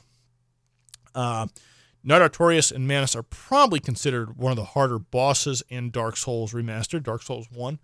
But nonetheless, I beat him on the first try, essentially for the same reasons that, I wouldn't say that. Manus doesn't really jump all around the stage. He does have a violent rampage attack, but I've used this great shield to absorb health, and it beats down stamina, and once I'm running out of stamina, I'll kind of position myself away where I can release the shield and build up stamina again, get ready to defend and all that. So yeah, I mean, these aren't that impressive just because I don't play up like Bloodborne, where I don't two-hand the weapon for that long. I do switch from 2 to 1 so I can use the Great Shield again when they're doing their attack sequences. It worked for me. I'm still fairly impressed with myself. There are 2 bosses that I did not beat on the first try. That's Calamite and 4 Kings. This is easy for me to say, right, because it's long in the past now, but I'm fairly confident I would have beat Calamite on the first try if I had not tried to cut his tail off. On the second try, I did cut his tail off, and I did win. Okay. I didn't beat 4 Kings on the first try because there's a kind of an irritating area where you got to go through a whole bunch of dark wraiths to get to that boss fog. So you don't have any. I ran out of Estus and all that stuff, or I just wasn't prepared to walk in there. I fought when I got to the second time. I was much more clean going through the path that I knew now, and went through the path where the least amount of enemies were. I beat him on the second try. I'm proud of that. I mean, yeah, I do use that huge-ass crutch in the shape of a great shield, but you still have to do it like Sekiro, right? You got to time it right if you want to save stamina. You can't just let it stay. You can't just hold it up against you the whole time. Eventually, you'll run out of stamina, and your health will go, and your stamina's at 0. So, yeah, I'm pretty proud of that. That is my list, Cal, of accomplishments that I wanted to talk about tonight. Do you have anything else? Yeah, I do. Yeah, I would like to. I mean, I'd like to get into those games at some point. It's just, oh man, it seems like it seems like there's so much to them that it's like it kind of gets like overwhelming. It's like, where do you even start with that kind of stuff?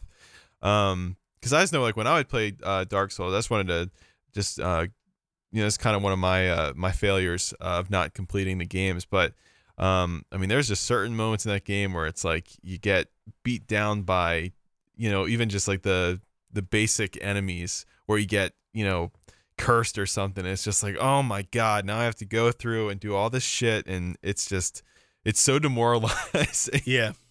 I mean, those games I probably get the least frustrated at, just because I already know what I'm getting into. Okay. That's kind of what keeps me going. It's like I already know I'm going to die. Yeah. I already know I'm going to die. Like there's a whole bunch of bosses that are not very famous at all. Like Moonlight Butterfly. I died to yeah, I remember that. I died to Moonlight Butterfly and Seath more than the bosses I listed. Oh, that's strange. Yeah. I think I got killed by that butterfly too. That's like it's kind of annoying. It does all that spell stuff, and you're really not equipped with it in the early game to defend against that. Yeah, that was kind of strange. But in a lot of these bosses, there's not a bonfire nearby, so you gotta like run back to them quite a distance. I think that's what Dark Souls 3 did really good. Like a lot of these big bosses have a bonfire like right next to where you gotta fight them. Yeah. So you don't waste a whole lot of time. That's why this boss I'm on Dark Souls 2, this Dark Lurker. You have to go through these areas with all these enemies. It's just like, Jesus, I just want to fight the boss again. And then when you get to the boss, it's like your strength build doesn't work against them. Yeah. Anyway, they are worth it when you get familiar with how things work. Yeah, and I know like the bosses I did beat in there, I didn't include any on this list. But the bosses that I did beat in that game, I did feel definitely a sense of accomplishment when I was able to take them down and almost outsmart them in a way, or figure out a way that I can actually do it and have an opportunity to attack and all that. It did kind of feel like an accomplishment because it's a little bit different than a lot of the games that I've played. So I definitely did feel a sense of accomplishment on there. I just didn't put it on here because I never completed the game, so I didn't want to include them on here. So I guess the next one on my list would be beating Twilight Princess. First Zelda game, and it was honestly kind of like one of the more challenging games that I think I ever played during that time, because a lot of puzzles and all that, and I wasn't really well versed in that type of game, so it was really new and different for me when I was playing it. But just like I think beating Zant in that game, that was kind of a big deal. When you go into like the Twilight realm, that was really neat. Yeah. Really, that was a really cool boss fight actually, just because of how like ridiculously. I mean, he completely broke his character when he, kind of takes his mask off and he's doing all the weird dancing and stuff. Yeah, it's like kind of what derpy and all that. Yeah. is this? Yeah. So beating him was a big deal because he was kind of painted as like, falsely so, but he was kind of painted as like, the primary villain in the game. Big bad, yeah. But then it turns out to be Ganondorf, and that whole Ganondorf battle to me was like really epic because, like I said, I never played anything like that. Like a 4-phase boss. Yeah, that was brand new to me. I mean, really all those bosses I thought were really neat. But just like finishing the game and just like, seeing like almost like the credits roll, and just seeing like the aftermath of the game, and that was kind of like the first really, I guess during that time, the first like really challenging game that I was able to complete. So that was really cool, and also one of my favorite games of all time. So beating that was really cool. Yeah, it was like our first game we had to put like a lot of time in to kind of knock out. Yeah. It wasn't like playing Sonic where you can beat it within an hour. Mm-hmm. Yeah, because I mean that was, I'm assuming probably at least 40 hours, maybe more. I'm pretty sure if you go back to the Wii, the disc we have for the Wii, that's 40 hours. I think when I 100%ed it for the HD version for the Wii U, that's like a 60-hour thing. But there's more to do, and of course the HD version. Yeah. So that's kind of short, kind of small compared to the other games we have that we've put a lot of hours in. But yeah, that was like our first like epic experience. So yeah, like I just remember when it was nice seeing all those credits and all that. Yeah, and very satisfying. Mm-hmm. Like whenever something happened in that game, it felt like such a big deal because, I mean, there was just nothing else that I played to compare that to. Yep. Everything seemed like it had consequences, and I don't know. It just seemed like the risk was greater in that game than anything I played. Everything I played prior to that was very lighthearted, and yeah, it was neat though. I really loved that game, and beating it was just. I mean, it just felt great. It's like, I can't believe like I've been through all this crap in this game. I've been through all this stuff, all the crazy things that occurred, and like I completed it. I got through. It's good. You pulled it off. Yeah. Yes, that was really awesome. Another accomplishment that I put on here, and this isn't a game that I necessarily beat, but I look at it as one of my more prouder moments, and that was when I was playing Monster Hunter 3 Ultimate on the 3DS. I had the original Monster Hunter Tri on the Wii, and I wasn't very good at it. Like, I got to a certain point, and I was like, all right, I'm starting to get it, but it's still kind of difficult. The proud moment on the 3DS was when everything started to click for me, and I started to really understand how to go about, defeating the monsters and doing all that. There was a span of probably about maybe 5 or 6 enemies that I never got a chance to play against in the Tri version, just because I just wasn't good enough. And it was probably more than 5 or 6, but I basically gotten to the point where no matter what monster I was facing, I felt like I was really prepared. I felt confident going into the fights, and I just felt like I was kind of playing at my peak. Like, I wasn't taking damage. I wasn't losing my food buffs from dying, and I was able to just, kind of slug it out, not burn through all my health things, and just, take the game very slowly, but then very aggressively when I needed to be. And I just made it through like a whole bunch of monsters really quick, without without dying. So I thought that whole stretch, eventually I stopped playing the game, and then that, skill level kind of dipped again. I'm going to have to try to pick that up again if I ever start playing Monster Hunter consistently again. But just during that time, I felt really proud because it's like, this is a game that I struggled with very badly for a very long time, from generation to generation, essentially, because the Wii to the 3DS. Yep. So it was a lot of fun. It was a lot of fun to kind of pick that up and start seeing things kind of click and understanding, the monster patterns and all that. So it was a lot of fun. Now the next one is this one's kind of a weird one. I put multiple Rocket League comebacks. Okay. One of the things with Rocket League is, I don't want to go too deep into this, but one of the things with Rocket League is that people quit very easily in that game. If they get down by more than 2 goals, I'd say that the FF rate is pretty darn high. But I mean, we've been down 4 goals, 5 goals, 6 goals, and we keep playing because it's only a 5-minute game, and it's still fun to try to mount a comeback, or at least try to get some kind of positive momentum heading into the next game. Like I think that's great. And there's been multiple occasions where you have like just like this huge lead against you, and you just kind of like you stand in there, and I've been on the opposite side of this, but like one positive thing happens and you get a goal, and then all of a sudden it seems like the momentum has just completely shifted. It's like almost like the other team was like napping, or it's just, I don't know, something happens, something occurs where it's like a comeback just starts to feel inevitable. It's like like I said, we've been on that side of it too, where it's probably like, more than the on the comeback side. Yeah. Like the choke side is probably where we've been more on. Yeah. But my favorite thing and the biggest accomplishments are the games, and there's been multiple situations where down by a lot and you end up tying it with seconds left on the clock. It feels great. I mean, just like the overall, like, hey, for whatever reason I couldn't get anything going early on, now I'm in the zone and things are just clicking.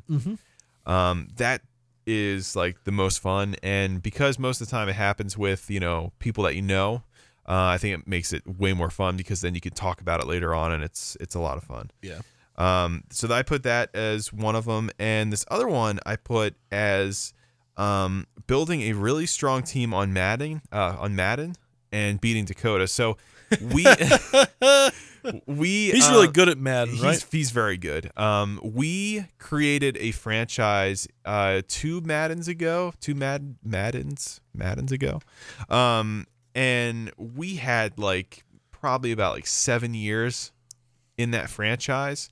So in 7 years, I mean, a lot happens. Like, we made some ridiculous trades that probably would never, ever, ever happen. Like, Dakota traded for like Odell Beckham Jr., so he had like Des Bryant and Odell on his team. It's like, I think I traded like for Adrian Peterson and ended up trading him to the Redskins, which ironically, Adrian Peterson ended up with the Redskins. In real life, yeah. I also brought Nick Foles back to Philly, which ended up happening. I brought Alshon Jeffrey to Philly, which ended up happening. I also traded him to the Reds. Or no, he wouldn't sign with me again. He ended up signing with the Redskins. Obviously, that didn't happen in real life. But there are certain things where we ended up predicting, kind of a lot of things that played out eventually in the real world, which is pretty funny. But essentially, it got to the point where my team was just, it would not win any games anymore. I was having problems. I couldn't beat Dakota, so I basically went into rebuilding mode where, excluding like Carson Wentz, anyone that was over 30 or 30, I released. I just cut them completely and just went into full rebuild mode. It's I like traded Bill away. Walsh. It's like Bill Walsh, the Niners. I traded away all the star players I had. I had Le'Veon Bell at one point. I had Antonio Brown at one point. I traded them all away for high draft picks, and I just built through the draft. So I looked for certain, attributes to the players, such as like for my linebackers, my primary objective was to get speedy linebackers. I was trying to find the fastest one. So I would do like the little research option, and look at their 50-yard dash and all that, where they ranked in terms of speed.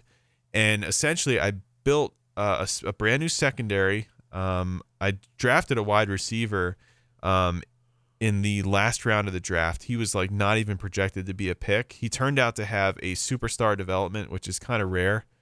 And he ended up in his fourth season, he was already tied in touchdowns with Jerry Rice. So he was it was ridiculous. But there's just certain things. I mean, it was just a lot of fun because he was building his team through the draft, and he had the Dallas Cowboys, I had the Eagles. They kind of became more or less our teams because they were our guys that we brought in there. And my defense ended up getting to the point where it was so good that the final game that I played against Dakota, I ended up beating them. My defense that I built from rookies to, whenever they ended up being, he would try to run to the outside. My linebackers were so fast. It was everything that I wanted, I drafted, and they all turned out to be, key pieces. Nice.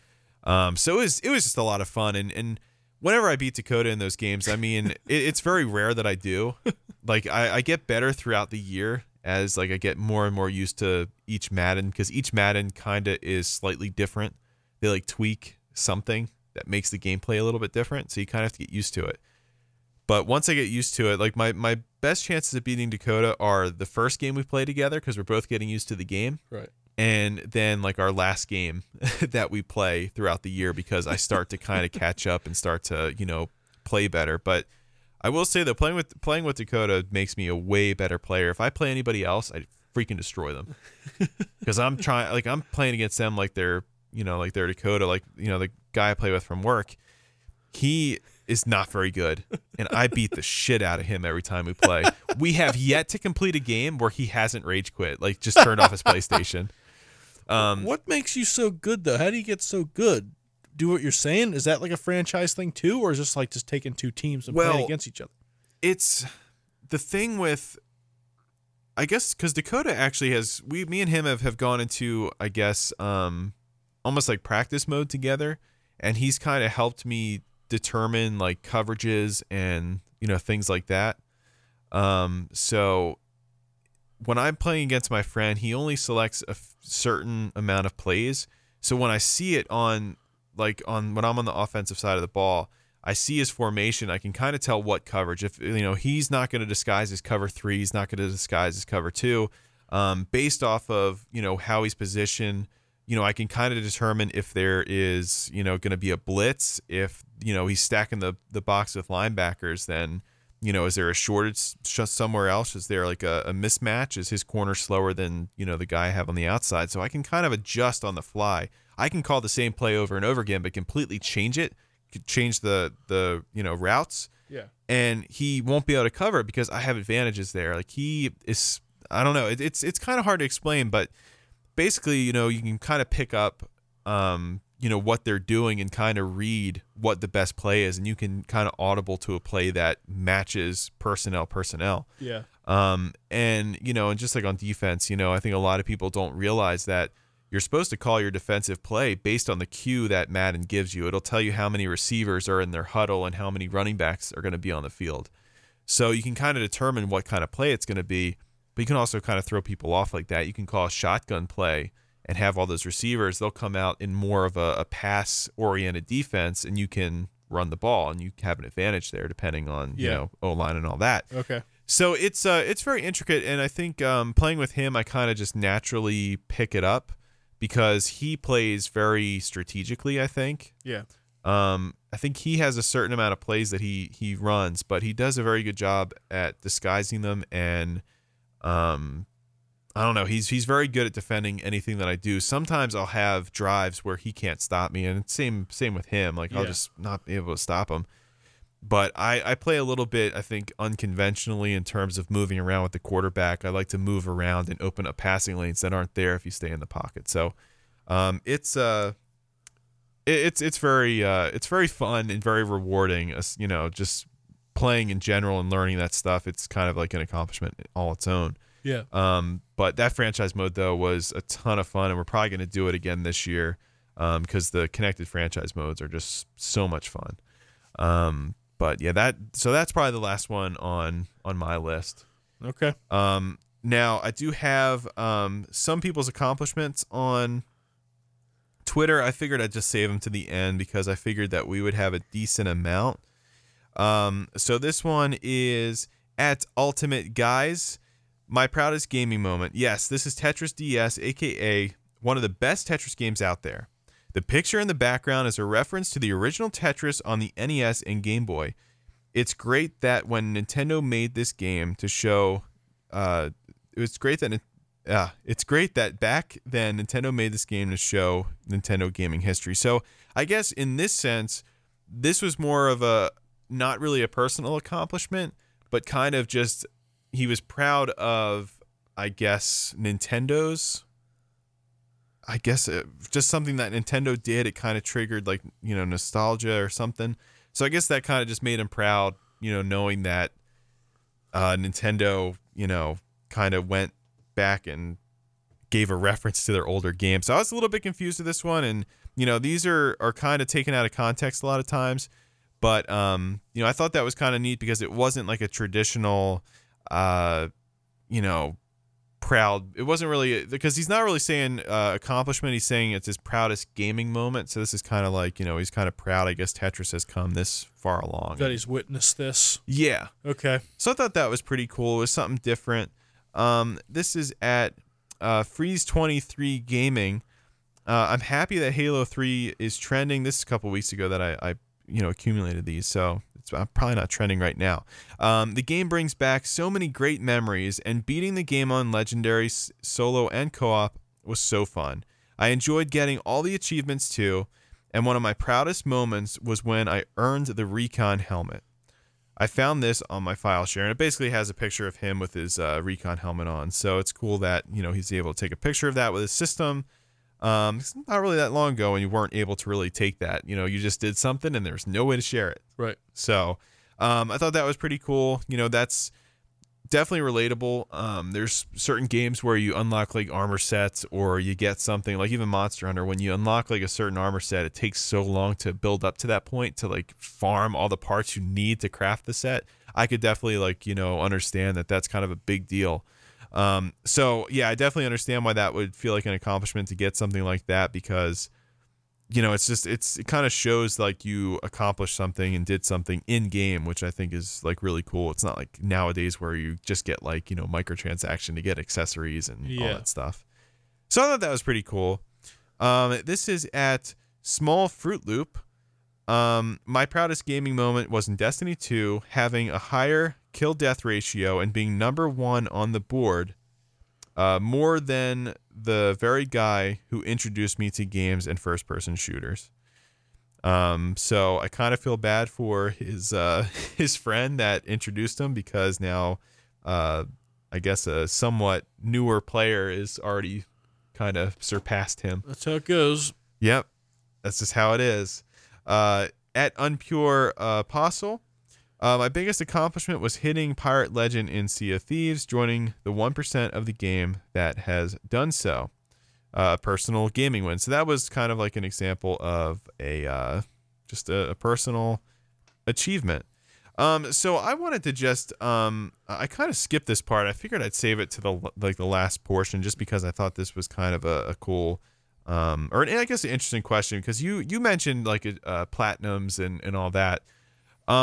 Now for you, what do you find more important? Because there's so many different types of achievements and accomplishments and goals and different things. I mean, there's a lot of like, I guess that goes into saying like, you accomplished something. So do you find something more, I guess, satisfying when it's like a personal accomplishment, or when it's like more of like a defined accomplishment, like, Xbox achievements or PlayStation trophies? Yeah, well, personal accomplishments, I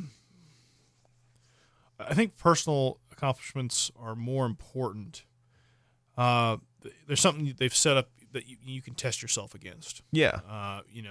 Platinum trophy, that's the famous trophy, but there's other trophies that are kind of dumb. Yeah. Bronze trophies, gold, silver trophies.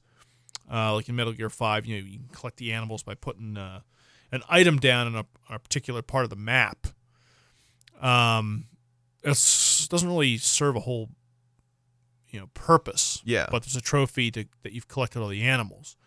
It's hard to get without a guide because it's a huge open world game. Yeah. You're putting down this little item in this one spot. You're trying to look for like a carcarol. Yeah, you don't know where to find it. You have no idea. Yeah. Unless you know where they live. It just doesn't work.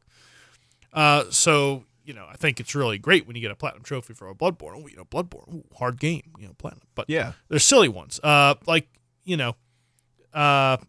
Souls 2, Scholar of the First Sin. You get a trophy for dying the first time. Okay, that's pretty silly. But, maybe a better one would be, do a soul level 5 or 15 or 20 or even SL1 run, a soul level 1 run, where you're trying to beat the game with as little health and as little attack power as possible. Yeah. That's a personal accomplishment you hold for yourself. That's such a difficult task, you'll never see an official cookie cutter trophy for that. Yeah. And I think that's probably more satisfying, and it's something you can test yourself again.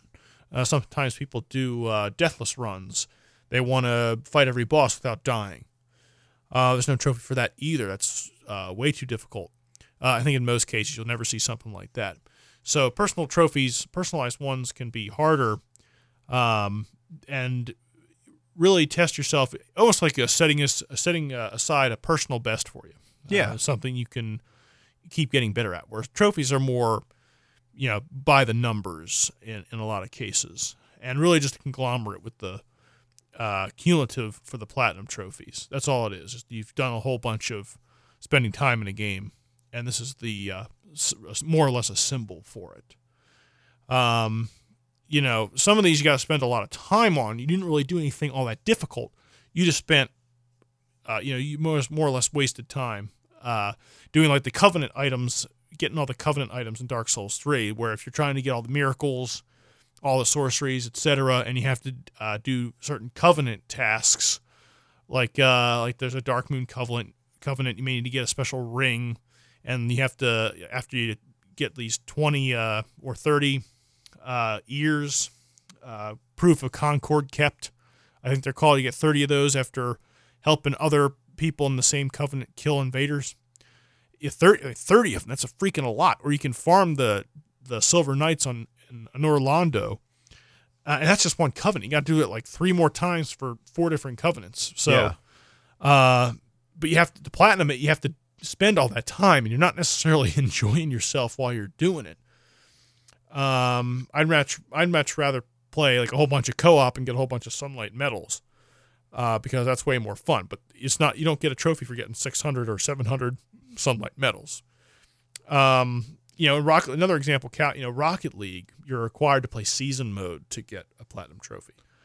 I actually did this like 2 months ago. Oh, really? I'm like, oh man, I'm really close to this. What do I have to do?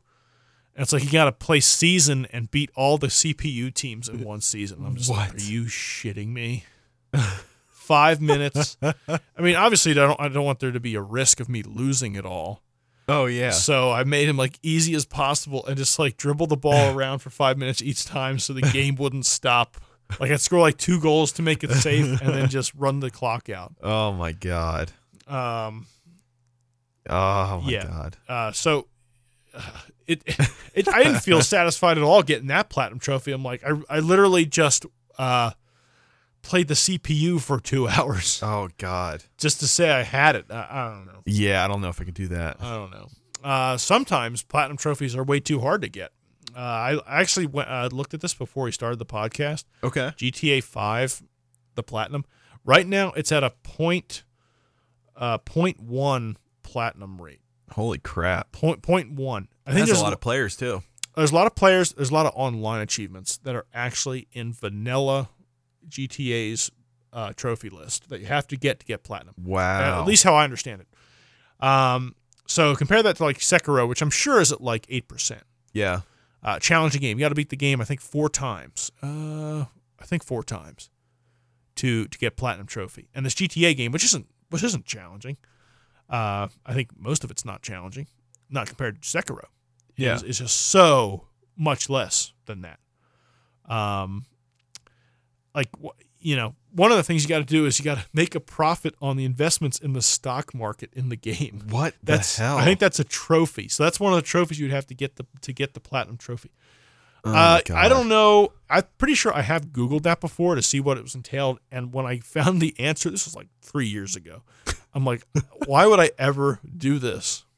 Why would I ever do this? I'd rather just drive around a whole bunch, and go through in between cars and stuff, and do this. I mean, you're like on your cell phone and you're picking like companies. There's probably a trick to it that you can learn in game. But why? Why would you spend time doing that? We can just drive around and shoot things. Oh, God. There's fun trophies, too. Cal, I can keep going again. If you want to add anything, I'll let you go ahead. But like I said, I do have more here. I just wanted to throw this in real quick because Yeah. me and Dakota were playing MLB the other night, and he told me, just because we're talking about trophies, it just kind of jogged the memory in my head. He said that he was playing Road to the Show mode, and his team got no hit.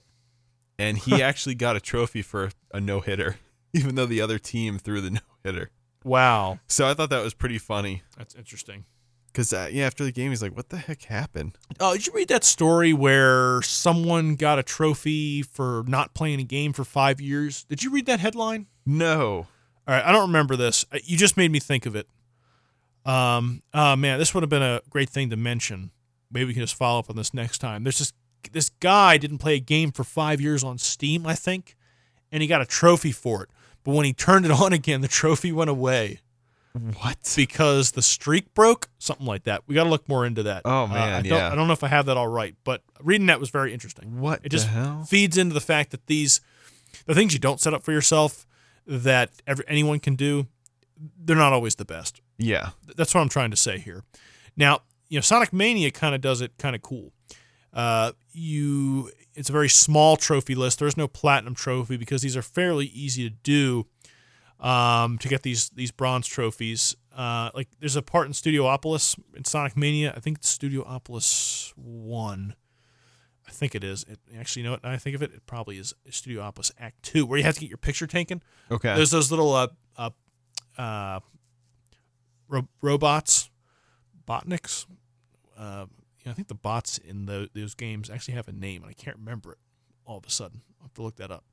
Anyway, the enemies in the level take pictures of you, Studiopolis. Like that's part of their kind of thing. That's weird. And they take little flashes. But there's this one area where there's a whole bunch of them, like 5 or 6, instead of just one flying around. It's 5 or 6. Yeah. And when your character speeds up to them, they'll come out of this little hole in the wall and I'll take your picture.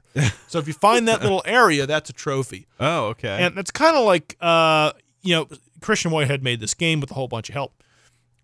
There's trophies for Sonic Mania, Sonic CD as well, and I think one of the ones is finding the Angel trophy in Wacky Workbench. So a lot of these things are kind of a callback to that Sonic CD. So that's one, and there's also you find like a secret submarine in Oil Ocean. There's a few submarines that are in plain sight, but there's one you have to go beneath the oil to find, which is pretty cool, and that's a trophy. You get a trophy for that. There's one, this is an easy one. It sounds hard at first when you do Start a Speedway Act 2. You have to do it within a minute, but it only took me a very few tries to get that trophy, like maybe 3 or 4 times to actually get the level under me. It's a very fast level. I think if you take the high road, you're pretty much golden. So I like how, that those are trophies that are available to everyone. Those are accomplishments that are available to everyone. They're kind of fun. Yeah. Don't really take a whole lot of time. Yeah, you don't really get that satisfying platinum trophy, but they aren't really that difficult to really make you deserving of one in the first place. Some of my favorite achievements are personal ones. I mentioned Sonic 3 and Knuckles before. Sonic 1, I do try to get like 25 lives by the end of the game. That is a very challenging game, and spikes in that game will insta kill you. You can't bounce off of them. You'll lose your rings. No, you'll lose your shield. You'll lose your rings, and then you die. There's no after hit invincibility when you land in the spikes. Oh, really? In that original game, yeah. So that one's challenging. So I try. This is much less satisfying in my opinion than Sonic 3 and Knuckles, but I try to end the game with about 25 lives. I mean, as a little kid, I would struggle to not get continues. Yeah. But 25 lives now, makes you like, wow, I've really come a long way with my game playing experience. Oh, yeah. This is a kind of a common one. Sonic 2, Chaos Emeralds, getting them all before the end of Emerald Hill Zone. There's actually 8 star posts in spread across Emerald Hill 1 and 2. Chaos Emeralds in Sonic 2 can be challenging if you're playing as Sonic and Tails. You have to get more rings, and you have to kind of control Tails. He's like has a little bit delay when you're in that half pipe, but getting all of the Chaos Emeralds, when you there's so many rings in these 2 first acts that it is possible to get them all between all the star posts that are there. It's very satisfying when I have Supersonic right at the start of the game, right as you get into even before Emerald Hill ends, you can be playing as Supersonic if you were good enough. Sonic 3 Knuckles, I don't know if I've actually ever done this, but I try to do it when I go in there. Is not dying at all. Having all those lives is nice, but it's even harder to not lose any single one of them. I don't know if I've actually have done it, but it means a lot to me when I play a game that kills a lot of people die when they play, and me doesn't kill me at all. It's just kind of reflection of how much I care about this game, not to have my character die in it. Yeah. To me, it's not necessarily a personal best, but it makes games more interesting.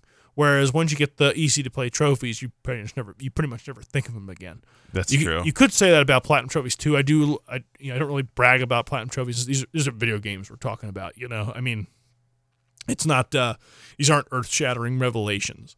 So, but these personal bests that you kind of test yourself with on your favorite games keeps you going, keeps you playing them, even though they've long come and gone. Yeah. I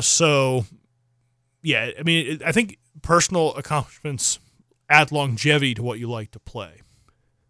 And certainly I keep trying to build off of what I've done so far. Yeah. Yeah, I mean, I honestly second that as well. Platinum trophies and really just trophies in general, I just never really felt the need to do it. Even Spider-Man, you literally get a platinum trophy for just completing everything in Spider-Man. I don't have a platinum trophy in it just because there's maybe 1 or 2 things I didn't do, but I beat the game and was satisfied, and I'll probably go back to it eventually and complete those things because I want to go back for the DLC. But trophies in general don't mean much to me, and I feel like once I beat a game, depending on what game it is, obviously there's exceptions. Breath of the Wild, I'll honestly probably keep going back to that game, every so often to play it again and again and again, just because I love that game a lot, and I feel like that game just doesn't really get old because you can kind of play it in very different ways when you go back to it. But in terms of collecting trophies and going back to a game and trying to do some ridiculous task that it wants you to do, to me it kind of takes the enjoyment out of the game. Like, I want to play a game until I'm satisfied, and once I'm satisfied, I want to move on. I don't want to sit there and try to complete every little thing that they, ended up putting, in there. So I understand people that like it, and I understand that, these two things can kind of overlap a little bit, like personal achievements and, getting these trophies. I mean, it could be a personal achievement for you to get a platinum trophy. So there's definitely some overlap there. But I just think that, I think more about the accomplishments that I've, personal accomplishments that I've made, more so the fact than like a random trophy, like you got hit by a train in Grand Theft Auto. I mean, it's like it's not, it's just it doesn't mean that much to me. So I think definitely what you were saying, like how it's really the personal achievements and goals and all that to playing a game that kind of keeps you going back to it and keeps you continuing to play games rather than, these trophies that, kind of give you some incentive to continue to play the game. Like, hey, you've completed the game normally, but, have you tried to, stack like 100 enemies in Minecraft, or I don't know, some crazy thing that you don't really need to do. I wonder if there's people out there who combine the two. Try to personal best getting the trophies as fast as possible. I feel like there probably is a thing where I know there's plenty of speedrunners out there, and they do their I don't know if this is still around or not. Games done quick. Yeah. Good games done quick. Bad games done quick. I wonder if there's speedruns out there, like they start off with like a maybe not Dark Souls because it's such a pain in the ass, such a time waste to get the platinum trophy. But maybe there's certain games where they start the clock at the beginning of the game and end the clock when the platinum trophy is awarded to them. Yeah. I think that is actually a thing. So that's actually pretty damn cool, especially when you do it for charity. Yeah. So this thing we're bashing these, accomplishments, the cookie cutter accomplishments may actually serve a greater purpose for depending on how people do them. Yeah. Not all bad. Not all bad. No, and I know that, if you look at IGN, Greg Miller and Colin Moriarty, it went kind of funny. They had like kind of a competition almost as to who could get more platinum trophies in their games.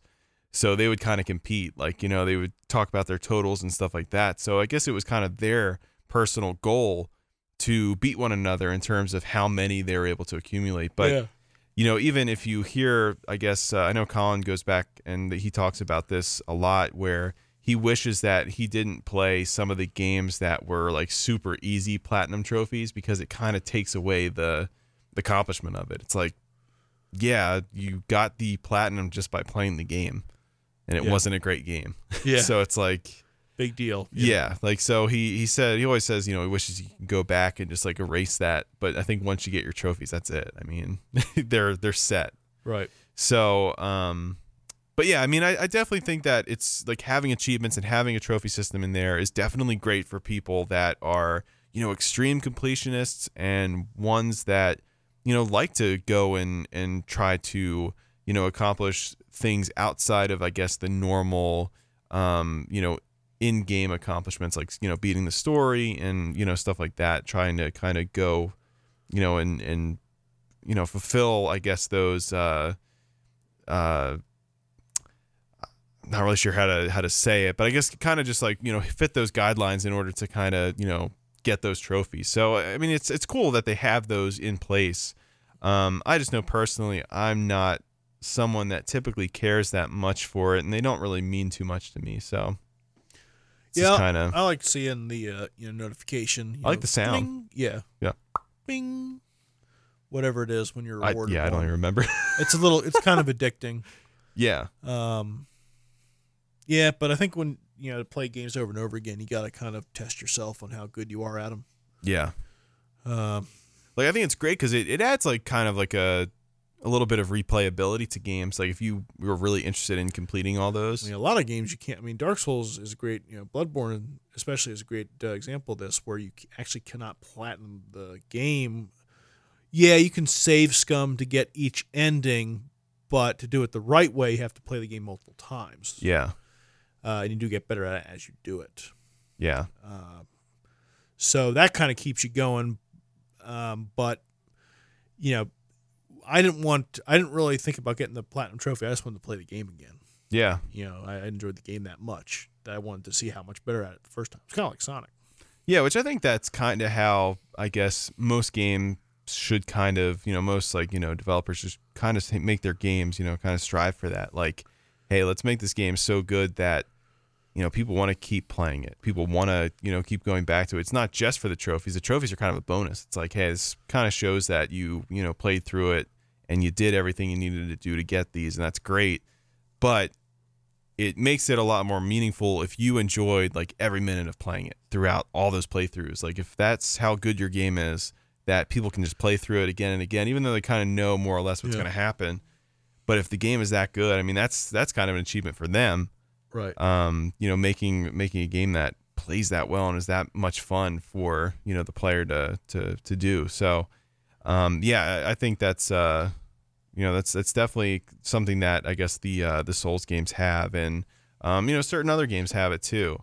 And everyone kind of, I guess, has different tastes too. And, if the game is worth, going in there and completing all that stuff, then, that's just how it is. But yeah, I think that it's really, it's a good thing they have those in there. But I was just really curious though, I guess what you valued more, just, your personal, accomplishments and just, compared to like the trophies and all that. Cause back in, Genesis days, they didn't have any form of, achievements or anything. You just kind of, that's why I kind of bring those up, because you really are testing, those are my favorite games. Yeah. And the personal things you set aside for yourself to see if you can beat or even do in the first place. Mm-hmm. No one's keeping track except you. So, I don't know, it's kind of like your own thing that you can share in mediums like this, but anyone can do the standard stuff, what's listed for you in Steam or PlayStation. Yeah. But no one's going to, there is nothing out there. No one has competition out there that says how many lives you can get before you get to Ice Cap Zone. That I entertain myself with. And I'll do that each time I'll play it to keep this game fresh. Mm-hmm. You don't, you only get a trophy that one time. You don't have to do it again. I don't know. It's not, like I said, it's not bad. No. They both serve their purpose, but to really get a connection to a game, you do need to set aside, if you really do enjoy it, find ways to keep playing it again, and setting aside personal goals for yourself is one way to do it. Yeah. Oh yeah. So I don't know about you, but I think I'm all out of stuff. Yeah. I'll be trying to platinum trophy Dark Souls Remastered.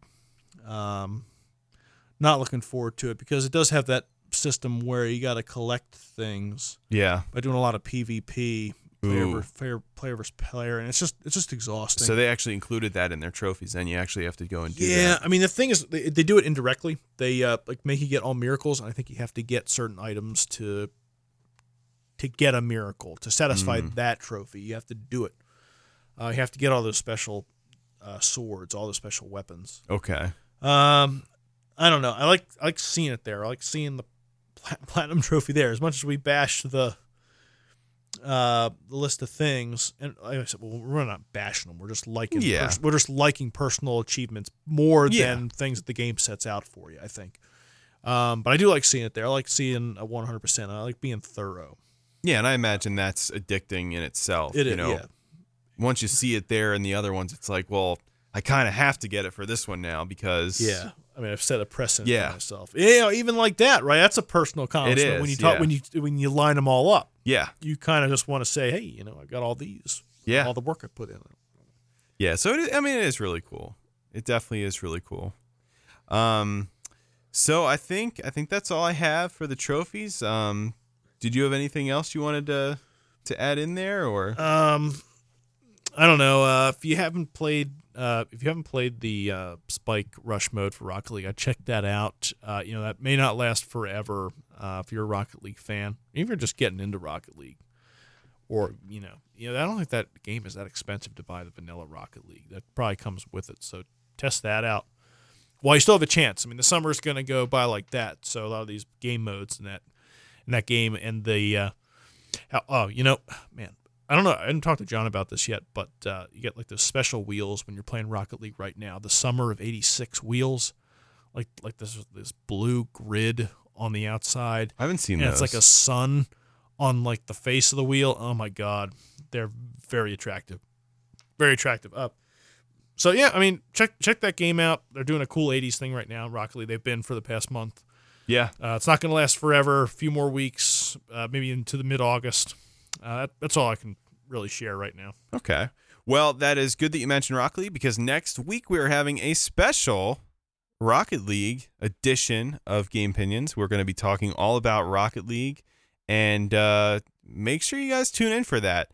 And if you guys haven't checked out our last episode, which was all about game soundtracks and if they are overlooked or underrated, etc., definitely go check that out after this episode, because I honestly feel like that was I'm actually really proud of that episode. I went back and listened to it, and honestly I just feel like we did a very, very good job on that episode, so I'm very proud of it. Talking about accomplishments, you guys should go ahead and check that out, episode 25. You guys can find Game Opinions on your favorite podcast app and YouTube, and yeah, we're gonna be kicking in some Rocket League stuff next week, and I hope you guys enjoyed the episode today. So thank you so much for listening, and look forward to coming back to you next week. Y'all come back now.